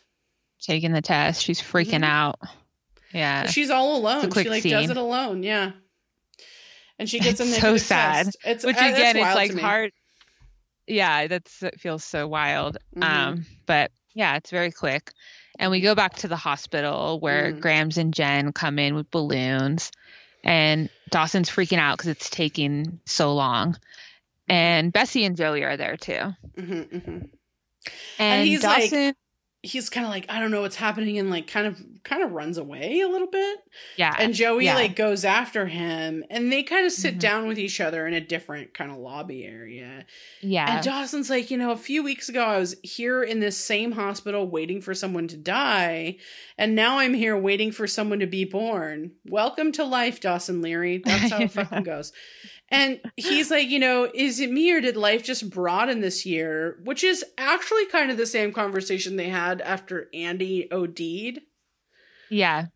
You know? Which is actually the conversation you're having your whole senior year. Yeah. Like, totally. Oh my God, we changed so much. Like, you know, and you kind of have, because you finally get changed. You do. Yeah. Definitely. And Joey's like, no, like, the stakes kind of got raised for everyone. And Dawson finally flat out asks if Joey and Pacey have like discussed Pacey coming to Boston next year. Like, you see how like Dawson and Gretchen's relationship of like trying to communicate and have open, honest communication has like changed Dawson. And he's like, I'm your best friend. I've already admitted that a few episodes ago. Like, so like, have you talked about this? Like, because that's what I'm struggling with right now in my relationship. And like, I know you lie and you're not very open. So have you talked about this? Yeah. And Joey's just like, no. Nope. She's like, we're not really discussing the future right now. And Dawson's like, you kind of should. Like, it has this way of becoming the present, which, like, honest. Yeah. And then they have this really good advice. Yeah. Totally. And then they have this whole conversation about, like, Dawson and Gretchen, where, like, Dawson, admits she's, like, on a train to Boston right now, and she's probably going to get this job. Like, it's interesting because he walks the line of being like, I'm sad that she might leave, but also I know that she is definitely qualified and awesome. Yeah. Yeah. And Joey's like, there's no way to bridge this gap. And it's clear she's talking about her and Pacey, but like she kind of asked Dawson about him and Gretchen. And like, this is the thing, right? It's like Dawson kind of has this moment of being a realist where he's like, no, I don't think it's going to happen. Yeah. And like, okay, it's like, and Joey then, she doesn't ask, she tells him, she's like, sex isn't what I thought it was going to be. Which like gave it's so me weird. Like it gave me whiplash. I know they're having this really interesting conversation about like what is going to happen when they go to college, and then out of nowhere, Joey makes it about her virginity. She's like, it isn't what I thought it would be like, and even Dawson's like, what the fuck are you talking about? And she's like, sex. That's what we're talking about, right? And it's like, okay. Dawson and Gretchen can stay together whether they have sex or not. You can have a long-term relationship whether sex on the table. That literally has nothing to do with their relationship. Absolutely. Like what? I didn't get the vibe he was talking about sex personally. I didn't either. I don't know why Joey thinks she can read his mind so much that she thinks he was talking about sex. I really don't think that was happening, But it's kind of like this situation where, again, we keep saying Joey has no friends. She doesn't feel comfortable talking to anyone. She hasn't had a conversation with Jen about having sex with Pacey. She hasn't really talked to Bessie. We know she didn't tell Bessie. The only person that knows she's had sex is Pacey, Gretchen, and Dawson. Just no one to talk to about it. And you can see her like, I want to talk about this. I feel like, it wasn't what I thought it would be. As much as I hate it when people now talk to me about their sex lives, I was 18 once too, and like, you got to talk about this shit, man. Like, we all talked about it at that point. Yeah. And like Joey says, like, sex is like a magnifying glass. If there's a problem, it gets bigger, and if there's closeness, you get closer. Like, and there's a part of me that thinks that she feels both. What is this? This is like some teenager ass shit. Like, like this is some like WB ass, like sex is gonna kill you ass shit. This is stupid. It's fucking stupid. I mean, I agree with you, but also like, I think that Joey feels both. I think that she feels like her and Pacey having sex, like, iterated that there were problems in their relationship, which there have been. And also made them closer. Like, I definitely think that's what she feels happened. I totally agree with you. But that isn't what happened. Those problems would have been there whether they had sex or not. Yeah. They would still be in love whether they had sex or not. Like, it's a false equivalence. She's relating sex just because we were raised to think this in aspects of her relationship where, like, it doesn't need to be.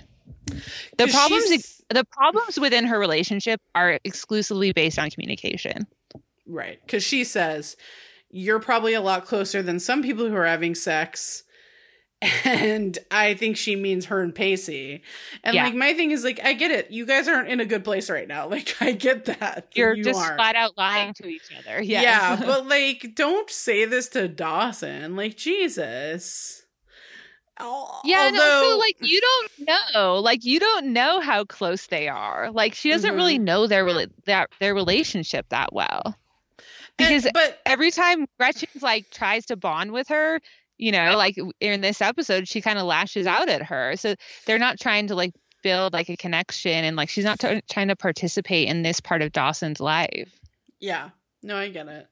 And at this like weird discussion, they get interrupted by a nurse who's like, Dawson, someone wants to meet you. And, you know, we get this excitement, and then we start this replay of Joan Baez's cover of Thriller. Mm-hmm. And we see then Mitch and Gail with the baby, and everyone kind of comes in to meet this girl. They had a baby girl. Yeah. They're like, meet your sister. And Dawson's like, sister? It's really cute. I lost it. Yeah. Because Gail's like, she wasn't sure if she wanted to join us. It took coaxing, kind of like Joey. And Gail started calling out her name. This is where I lost it. She says, Lillian, everyone's waiting to meet you. And she came out. It's really sweet. I mean, Joey and Bessie like exchange glances like, oh my God, Lillian. Like, you know, it's super sweet. Yeah. I mean, it's devastatingly sweet. And like, you know, Joey just kind of like it's funny because Dawson like takes the baby at some point and then kind of like turns to Joey, and like there's this weirdo scene where like we know like yeah, Joey's ahead. like caressing the baby. It's just a weird situation, like that Joey's part. I don't know, like the scene is a little bit weird. Yeah, it is. But like, you know, because we know that Joey just had this scare, but like whatever. But we don't know what happened yet with Joey, because we don't know. We know she's not pregnant. We got the not pregnant sign. Do we? Yeah, that's what she saw. Oh, we did see it? Oh, yeah, okay. Yeah. So then we hear the phone ring, and Joey picks it up at the B&B, and it's Pacey, you know, and she's like... And Pacey's just like, what's up? Gretchen said to call you as soon as I could. Yeah. And like, again, it's hard because like, I feel like I said, I think Joey has been talking shit on Pacey this whole episode, or like seeing him in a light that is less than like you'd want your girlfriend to see you. And like the first chance he can to call her, he does. Yeah. No, he does. And he asks what's wrong, and she's like, you know, nothing. I thought I had a problem, but I didn't. And I think like in a certain way she's trying to spare him too. Like she gets that he's in a bad place. I definitely agree. Yeah, like she's taking Gretchen's advice and being like, I want to be there for him, you know? And he's like, well, no, tell me, what was it? And she's like, it was nothing. You don't need to worry about it. Yeah, just focus on yourself. And she asks him where she is, and I don't know if we said this, but Gretchen had already told her that he went camping with Doug. Yeah, we did say. Okay. Yeah, we said and that, he says he's fishing with Doug. So like, he's like, I told you, I'm fishing with Doug. Yeah. And she's like, oh, okay. She's like devastated. Like her face, you just see her face fall. And like Pacey's like, you know, we should get out here sometime. Like, you know, and they have this moment. Yeah. They just have this moment. He's like, it's so sad. He's like, I miss you. Yeah. And you can tell like he misses the old her, like the old relationship that they had, you know? Yeah. And but she's says, like, I miss you too, Pace. Yeah. I miss you too. And she misses like that oldness they had too. And it's like you can just feel the distance between them, and it's sad because she thinks it's because of sex, and it isn't. It's because she lies to him so easily, and honestly it's because she never made a true decision about where her heart lied. I'm gonna push back on that a little bit, because I think it's also that he never gave in completely to the notion that she chose him and not Dawson.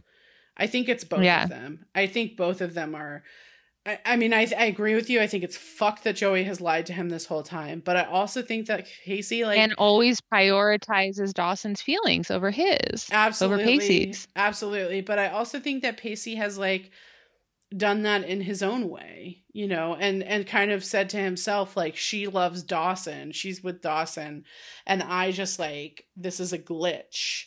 And I don't agree with that, but I do think that that's what Pacey feels. Yeah, and I mean, like, yeah, I mean, I definitely acknowledge what you're saying, you know, but of course you're going to feel like she didn't choose you if like a part of her is always prioritizing the other guy, you know, and the other person. And like, you know, it's just hard because the first, like we talked about the first 4 episodes, and like the fights that they have in the first 4 episodes are actually such productive fights, you know, like actually fights that like produce something and like make their communication interesting. And then it just like plateaus. And I think this is really like, I mean, I think it's the fault of the writing where. Yeah, without a doubt. You have these 2 actors that have such an intense chemistry, and you can never let go of the fact that this person who Katie Holmes and James Van Der Beek are perfectly fine as friends, but they do not have the same chemistry as Katie Holmes and Joshua Jackson. I mean, they just fucking don't. They don't. And instead of letting that go, instead of completely letting it go, and I think if you had completely let it go, if you like say Pacey and Joey break up and you try to drive them back together at some point, Joey and Dawson back together at some point, like that works a little better if you've completely let that idea go. But the fact that they like insist on trying to keep it alive throughout season 4, like I think that is the misstep. Yeah. It's so boring to watch. It's hard to watch. I just honestly feel like it's a slap into the face of the audience saying that they're like dumb and that they like, you know, they only want this triangle. That's not the truth, you know? That's not the case. Like, it's just like, what better storytelling would there be to have like this loving relationship that has its faults, that has these fights, that learns to grow and everything, you know, the way in which they like kind of are giving Dawson this relationship, but then they still like, we don't even get it with Dawson. It's like, then it still has to have Joey in his relationship, but it's fucked up for him. It's fucked up for both of them. And for what? Like, for what? Like, and I think that there's like this, I mean, I agree with you entirely. And I think that there's this thing too of like the fact that like, it seems like you never gave Pacey and Joey like the chance to just like be them for like an extended period of time. Like my thing is like, you can make their relationship crumble. I think that there's a myriad of ways that a relationship that happens at in a senior year of high school, where one person is going to college and the other person probably isn't. And at this point we know definitely isn't. He's not, like, there are ways to, you know, like there's a lot of like really natural ways to like break those 2 people up if that's what you're like trying to do, right? And I totally agree with you. I mean, like you don't need this Dawson shit like thrown into it, right? Like he has nothing to do with it. And I think that like I agree with you that I think that it's a misstep. And I think that like a lot of the writing places that blame on Joey because of how they write her and because of how they deal with her. And my thing is like, I think that Joey doesn't deserve all that blame, right? Like Joey, sure. Do I think that Joey misbehaves and like acts like an asshole sometimes? Absolutely. She absolutely does. But also like, you know, she's a fucking confused chick who's like 17. Like in this episode, the whole time she thinks she's fucking pregnant, which is like absolutely terrifying. She cannot find her boyfriend, who like is the person who probably should be helping her with this. And, then she realizes the reason she can't find her boyfriend is because he's in a fucking emotional free fall, you know? And it's like, that's some shit. That is some shit to go through. But like, you don't let them go through that. And that's, I think that's the problem, is you don't actually let them go through that.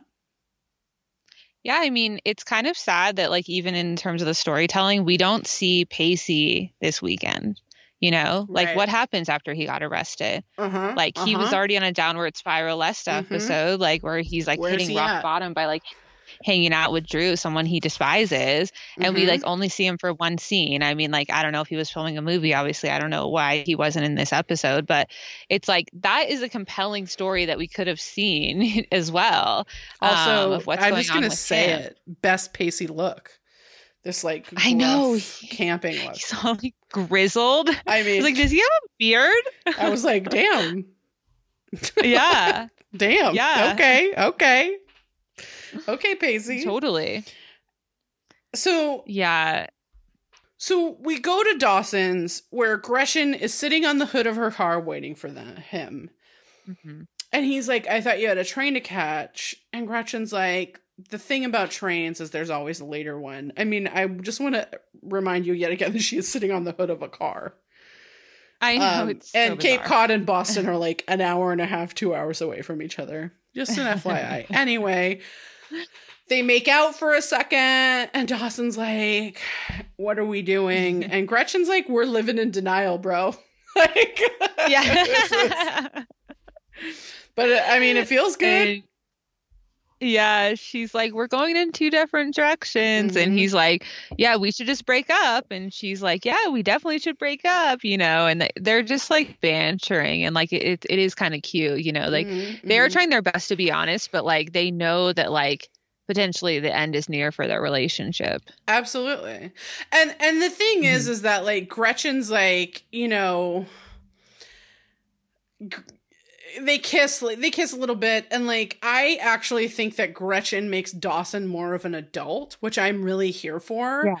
Because like there's this part of me that's like, I'm glad that what has happened in the past year. Think about this, right? Gretchen has picked herself up from like this really horrible experience where she got pregnant, then she had a miscarriage, and she was like, I gotta fucking figure my life out. Like, I don't know what I'm doing. Yeah. And like Dawson helped her to like dust herself off and pick herself back up. And maybe that's what this relationship is the two of them dusting themselves off and picking themselves back up. And I think that this is where I find the show problematic, even if I don't find actually what I'm seeing problematic, which is that like that is totally fine. You're allowed to have that relationship. And Gretchen keeps telling him it's a timing thing, and that's like a perfectly valid reason to break up with someone you love. And that will happen to you at some point in your life, potentially. It's just a timing thing, you know? And that's totally valid. It doesn't have to be these, like, that's what I mean, like, these juxtaposition of, like, Gretchen and Dawson just having, like, kind of a just, like, normal run-of-the-mill relationship versus Pacey and Joey, who are like madly in love, and it's like this Romeo and Juliet story where they're like star-crossed lovers, and like that they're like the world to everyone, and I need him, you know, and like that's a really like unhealthy way to have a relationship in a certain way, you know, or to a certain extent. And so to see these like actual like totally. And then to see Dawson in this like different, like really interesting, awesome, he's growing as a person, he's becoming a better person, and like, you know, falling in love and having these like healthy, honest conversations. You like to see it. And the way in which they're addressing like the fact that things are going to be changing in a few months just feels like so much more adult and more mature. And you even see how that's making Dawson a better friend to Joey. Totally. And, you know, we fade to black after that little makeout. And then that's the end of the episode. And next week's a fucking doozy. So. Yeah.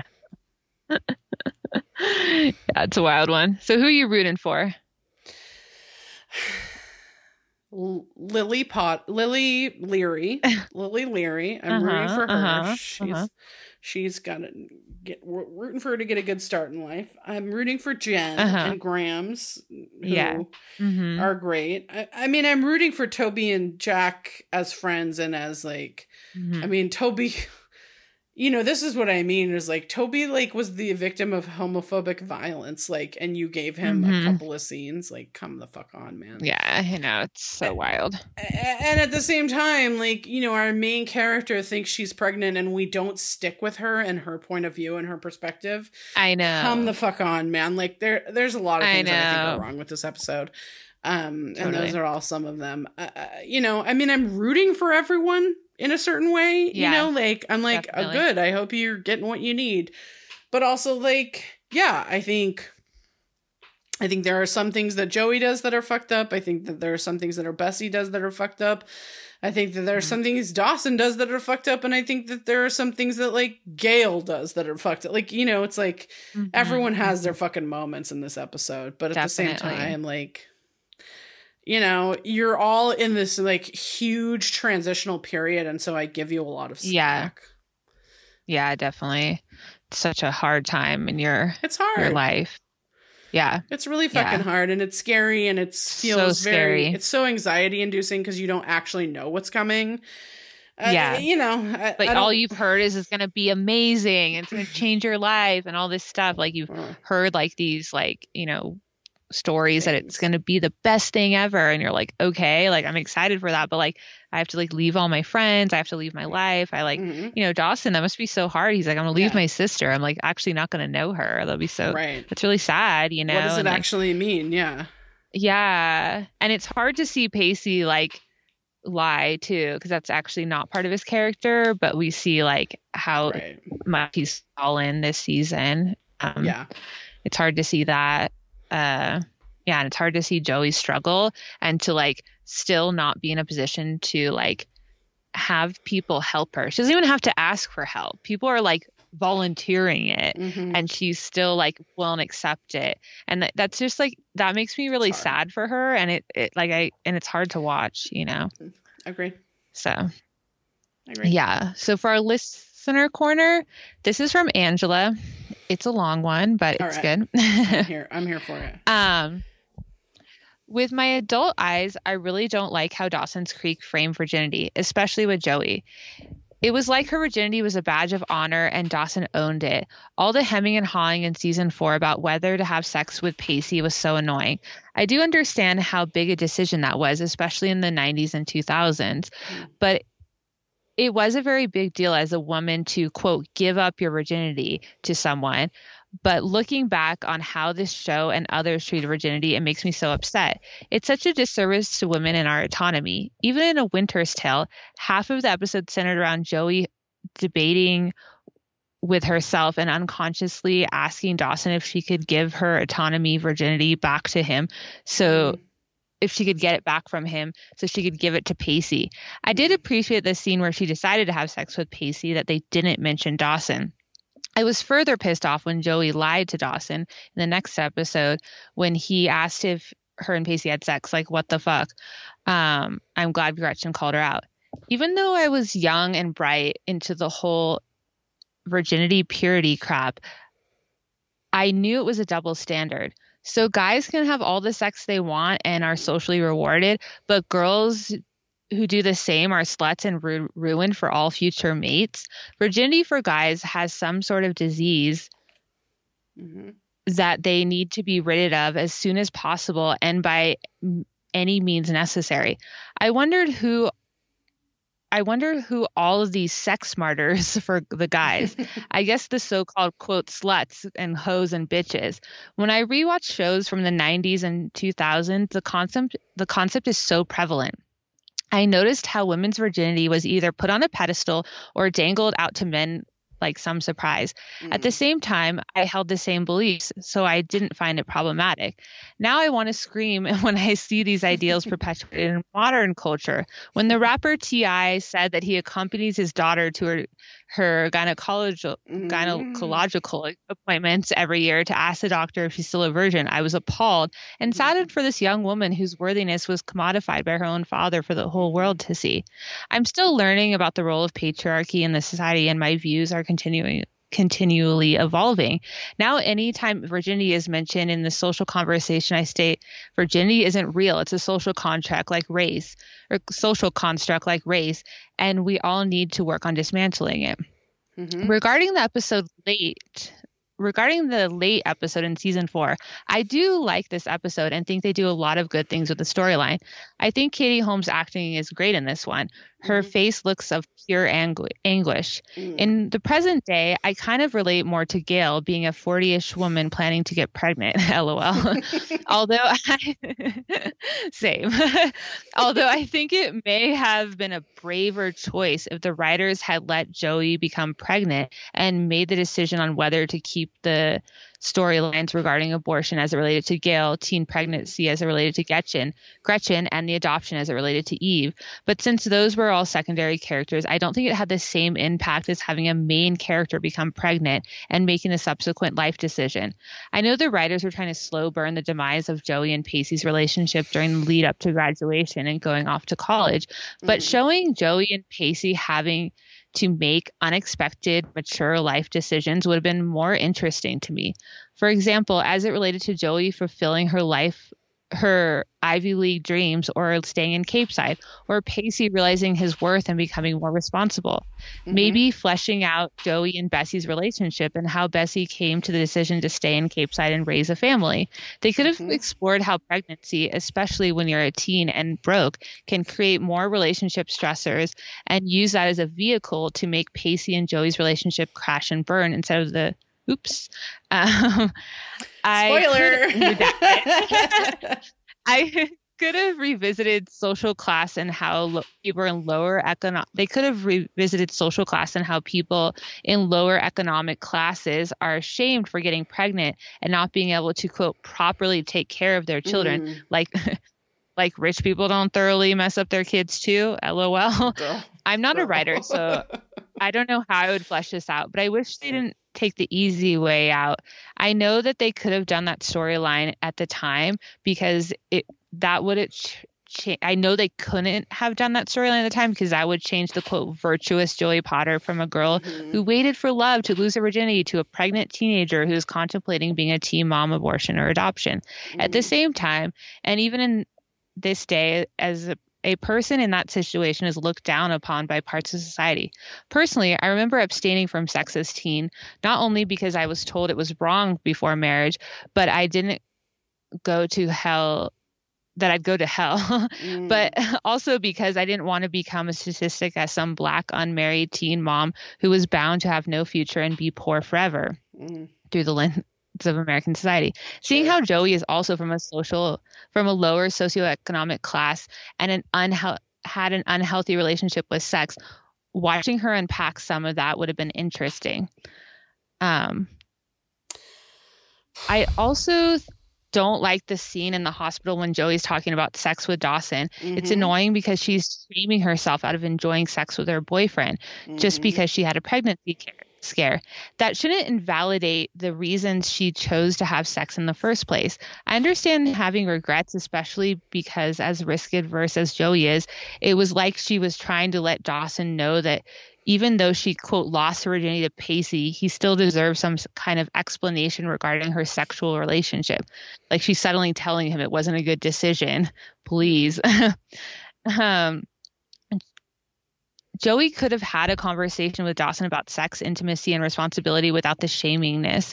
Also, it wasn't like Gretchen was a stranger to sex and responsibility since she got pregnant and had a miscarriage. It's like the writers wanted Joey to regret losing her virginity and not saving it for Dawson. And then she lied by omission, and then she couldn't even tell Pacey that she thought she might be pregnant. What do you think of the episode late, and how do you think they handled the storyline? I mean, Angela, girl, I think you fucking nailed it. Yeah. I mean, I think that's so fascinating. I think that, first of all, Joey's class as a portion of this, which we didn't really even get into in the episode, but I think that is fascinating. And like, there is a part of me that wishes that Dawson's Creek would be more explicit about that stuff, because I absolutely think that you're right. I went to a high school that was mostly upper middle class kids. I, as I've said before, was an upper middle class kid. I have no doubt in my mind that if I had gotten pregnant in high school, I would have absolutely been taken to an abortion clinic. no matter where that was. You know, I mean, I grew up in California, so it would have been in this state. Mm-hmm. But if I had been in a state that was like repressive about it, I would have been flown somewhere else. Mm-hmm. And I think, you know, of course, that's what we're always fighting for when we're fighting for abortion rights, is that, like, you know, so poor people can have fucking access mm-hmm. to it. Mm-hmm. Because girls like me, when I was in high school, a girl like me would have, even if it was illegal in America, I would have been flown to a different country. And so I think that class absolutely is part of it. And I think that it's fascinating to think about how class is part of it. Mm-hmm. That said, I agree with you. I think that I would have liked to have seen them deal with it together. And I would have liked to have seen them deal with, like, the stigma that comes with sort of poor people getting pregnant in high school. Mm-hmm. I think that's fascinating. Yeah. Yeah, like, I recently read this book called White Feminism by Koa Beck. And she kind of lays out this hypothesis that, like, white women talk about motherhood as a choice. And, like, I know that's how I was raised. Sure. And so as a result, white women don't advocate to helping mothers because it's like a choice that you make. So that's part of the reason why we don't have services for mothers, even white mothers. Like, let's be frank, childcare helps everyone. You know, absolutely. Paternal leave, maternal leave helps everyone. Yep. You know, flexible work helps everyone. So, but because white women have framed it as a choice and been like, well, you know, like, of course I would just have an abortion if I was 18 or like that, like, and like that access would be available to me. There is not like the same fight for it, for equity or for everyone. And so it is an interesting story. On the other hand, like, it's hard because, like, do I think that would have been a compelling story to see, like, Joey get pregnant and, like, face that decision and, like, you know, maybe on the, like, to be honest though, I would love to just see the story of kids in high school being in love and having sex and there not being any problems, because we're already taught to be so scared of it, to be so fearful of it. And, like, the first times you're having sex, you're like, that's it, I'm pregnant, I knew it. You know, like, no matter what you do, you know? I'm dying of AIDS. You're like, now. I got AIDS, I'm pregnant, and I've got chlamydia and gonorrhea. I know it. That's it, you know, because you're so fucking scared. You're so scared. Yeah. And, like, it's hard because, like, you know, I want to normalize everyone's experience and I want everyone to be able to see their experiences that people have. Yeah. You know, I want every experience to be able to be seen on screen and I want representation in every way. But on the other hand, like, I want the experience of just, like, I don't know, like, just the bliss of young love and, like, the complicatedness of learning how to communicate with your partner and like learning how to, like, grow yourself and in a relationship, and, like, also through the prism of senior year when your whole life is changing, everything you know is changing. So it's hard because on the one hand, I'm like, I don't know if I would have liked that storyline, but is that because as a white woman, I'm like, well, you know, like that, like, motherhood is a choice, like, you know, like, so is that just like the way I'm like, well, that doesn't sound interesting to me because I see it completely different, you know? So it is hard. And I don't know, it's hard because, like, even though, like, I know people make the choice to be mothers young, that's such a difficult choice to make, you know, especially since, like I said, white women, with all of our power, we don't advocate for any amount of help for mothers, all mothers. And so with the lack of help, it's hard to see such young parents and then, like, I don't know. I feel complicated in the way in which, like, I don't know if I want the media to portray that or not, but I don't know if that's really my place to say because people do make that choice. Sure. I mean, you know, I don't, by this point we had Gilmore Girls. At this point in Dawson's Creek land, we had Gilmore Girls too, which actually did portray that, you know, a teen. Yeah. Someone who was a teen mother. And so I agree with you. Portray a teen mother. It portrayed someone who was a teen mother. It wasn't the actual struggle of being a teen mother. Absolutely. I mean, but yes. Yeah. But I think that like, I agree. And I think it's hard. And I think that it's like, I agree with you. I mean, I agree with you on multiple fronts, right? I agree with you that like, what I really want is to like see Joey be like, hey, I am madly in love with my boyfriend, Pacey Witter, who is very, very good at having sex with me. And yeah. And hello, that is a great experience. And like, my thing is like, I wish we got that. I really wish we got that because I think that as a teen girl in the 90s and you know, I mean, I had a different relationship to the concept of virginity and my own virginity than Angela is saying that she did. But like, you know, I think that like, there's a part of me that's like, I think I would have benefited so much from like a storyline about a girl, like being like, hey, this is something that is pleasurable and fun for me. And I like am enjoying it immensely. Yeah. Because it took me until I was in my 20s for that to be like a thing that was like, oh, that's what it's supposed to be about. Like it was like, oh, okay. That's what I mean. It's like such a slap in the face to the audience that we constantly have to go back to this storyline of Dawson in the context of like this triangle. Agreed. Because what if we got like this relationship where we like saw how like they communicated about what they wanted sexually, or we saw about like the and tribulations of like trying to make that space to talk about sex, you know, and to like join in that journey. Sex. What if Pacey had been at that clinic with her? Like, what if we had seen all of those representations so that we could be as young teens watching this, as people watching this show and, you know, relationship, like, oh, that's what Pacey Witter would do. So that's what I want my boyfriend to do. And like demand higher things because of the representation in media about it, especially like the star show for teens at the time. Right. You know, that's why to me, I'm like, I would have loved to see that. I would have loved to see the strong Joey be nice to Jen. You know, I would have loved to see these better representations that, like, you know, we keep saying weren't through the male gaze with male writers and male EPs. Yeah, totally. And I think like, and I mean, again, I know I've said this a few times throughout the episode, but like, I think that feels to me like what the problem with the episode is that like, I'm seeing it through the male gaze. Whereas like, I'm kind of like, as a woman, I'm looking at Joey's storyline. I'm looking at Gail's storyline. I'm looking at Toby's storyline, and I'm looking at them all being like, these are like big major stories. So why am I having to see these like 2 scenes of Toby, 3 or 4 scenes of Joey? And like, my thing is like, I agree with you, Angela. I know Aaron and I have disagreed a little bit in this episode, but I think that Katie Holmes actually kind of, you know, she looks absolutely miserable through this whole episode. She looks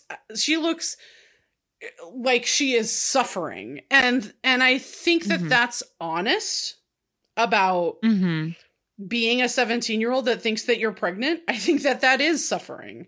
And I think that like, at the same time, I wish that what we got, my friend Tanya, my best friend from high school, Tanya, she like, I remember she used to complain about this all the time, where it's like, God, every time a woman like has sex, it's like, there's always a goddamn pregnancy scare. It's like, yeah, like not.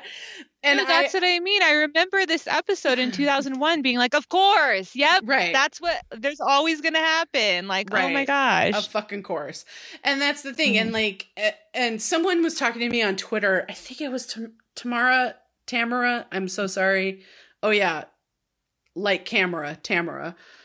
She said that,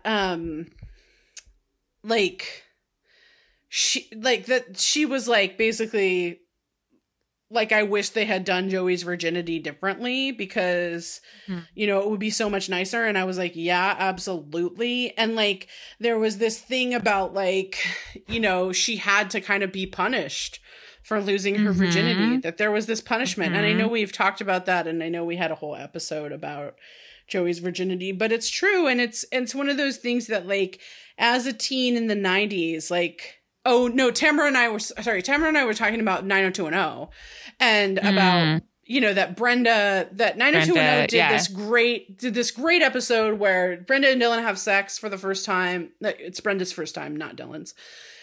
And it's like kind of great. Like they're at prom, they decide they want to have sex. They have sex with each other. They like are checking in with each other. They have a very nice time. They're like so happy. It's so great. And like then the like some right wing, probably based in Colorado Springs, Colorado, because that's where all those fucking places came from. Some like right wing media, you know, watchdog, like melted the fuck down about it. And the next season, in season 2, and if you're not old, if you're not geriatric millennials like we are, you might not remember, but like 90210 used to come on in the summer for like a couple of months. And then would like pause and then would be like back in the fall. And so the summer, they like have this summer episode, of course, like I forget it's the premiere or the next episode, but like Brenda thinks she's pregnant because like basically this conservative group had melted down so much that the show 90210 like felt this pressure to like make Brenda suffer a consequence for the fact that she had a loving sexual encounter with her boyfriend. And then that's when they broke up. Yeah, and it's kind of hard because I'll never listen to REM's Losing My Religion. I know, seriously. The same way. Totally. Sorry. Continue. And it's like Brenda, quote, did it the right way. Joey did the right way. She was in love. She did all the things society tells her to do. And she still has to be punished for it. She still has to have a pregnancy scare. And it's like, well, what the fuck do these, religious groups want? Like, I know what they want, but like, what the fuck do you want? What kind of messaging are you going to have? I mean, it's like, I'm not going to get too deep, but like, if you want to get dark about shit, like you should see what's happening with Josh Duggar right now. It's fucked up. We can't repress people's sexuality. Like it's fucked up. Look to the Catholic Church about the repression of sexuality and what it does to people. Yeah. Yeah. It's super dark. So it's sad because even if they do, this society tells us like, once you're in love, then you have sex. It's like when we see characters like do the right thing, quote unquote, then the women still get punished for it, and it's really sad and hard to watch. And the YA I watch now, it's a little bit different, but so you don't see it as much, but I bet you still do on maybe like Freeform or maybe some other CW shows that I don't watch. Maybe report back to us if you're watching some teen shows that still definitely perpetuating this shit. Yeah fucked. Okay. Anyway, thanks, Angela. That's I agree with you. I think that was a very astute and in-depth observation, and I think you're right. Yeah, definitely. Okay, so let's make this quick because my battery's dying and I'm in my van. So this is our Workforce Bound from Raquel. I hope that's right. Raquel. I grew up in a super abusive environment and was the only child of a single mother and was not taught how to make friends or why it was important. My mother went out of her way to sacrifice off anyone I did manage to make a connection with. Long story short, I'm a deeply friendly person who is horribly lonely. I earned a full academic scholarship that saved me from my powerlessness of my childhood, but I was still socially clueless and drawn to abusers for years to come. In late 2019, after lots of growth and therapy, I finally had the courage to walk away from every abuser in my life, including almost all of my family and most of my quote friends, and truly believe for the first time ever life would be better, was possible for me. Then the pandemic hit. But I do want to acknowledge, which I'm sorry. That's amazing that you're working on it, but what a time to be alive. Yeah, what a time. But it's kind of like how Joey's goal is to get a scholarship, and like that's not going to solve a lot of her problems. Yeah, I mean, is it Raquel? I believe so. I think, what I'm hoping for you is that like once this stuff lifts and we get to be together again, then you get to start your new life, that this was a brief pause and you get to start your new life because you fucking earned it and you deserve it. And you seem like that takes, I mean, I can't even imagine the amount of courage that takes. So like, just good on you. And like, applause to you from us. Like That's more than I've ever had to do. And I, I can't imagine having to do it. But I agree. I think it's really interesting to sort of compare it to Joey, that like there is this way in which I know that college offers an out, but it's not the end all be all.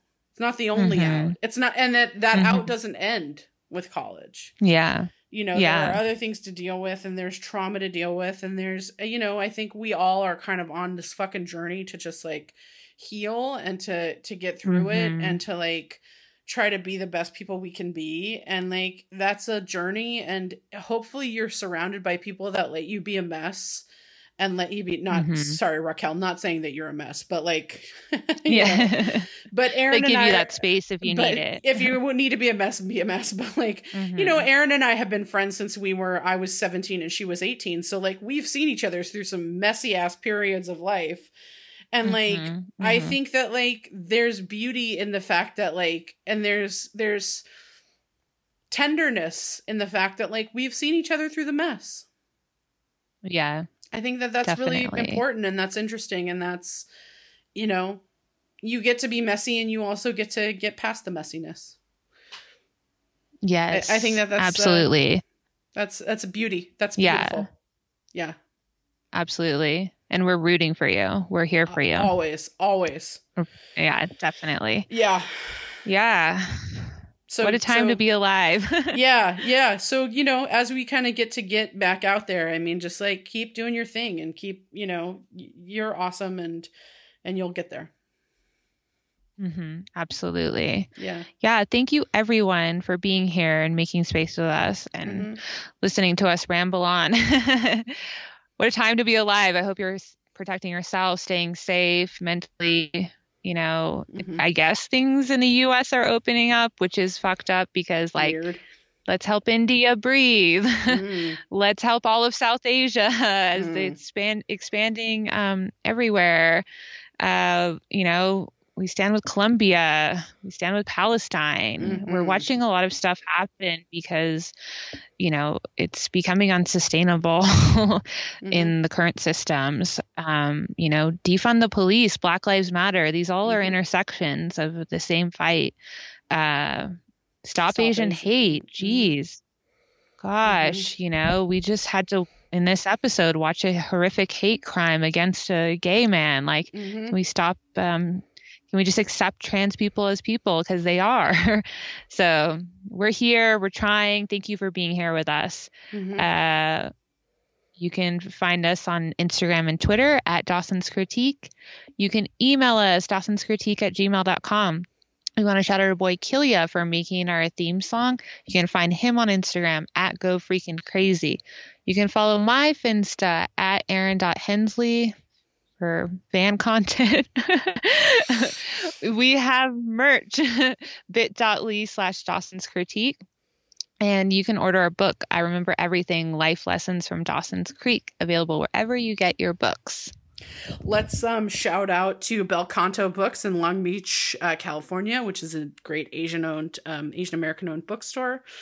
And they're doing great things over there. So shout out to them. Please like us, subscribe, write a review wherever it is you get your podcast. Thank you for those of you who have. We really appreciate it. You can find me on social media at Pesty1079. And mostly I scream about politics. So feel free to follow me or not. It's fine. This is now an Aaron and Julia podcast. So thank you guys for being here with us. And we will catch you next week. I don't want to wait for our lives to be over.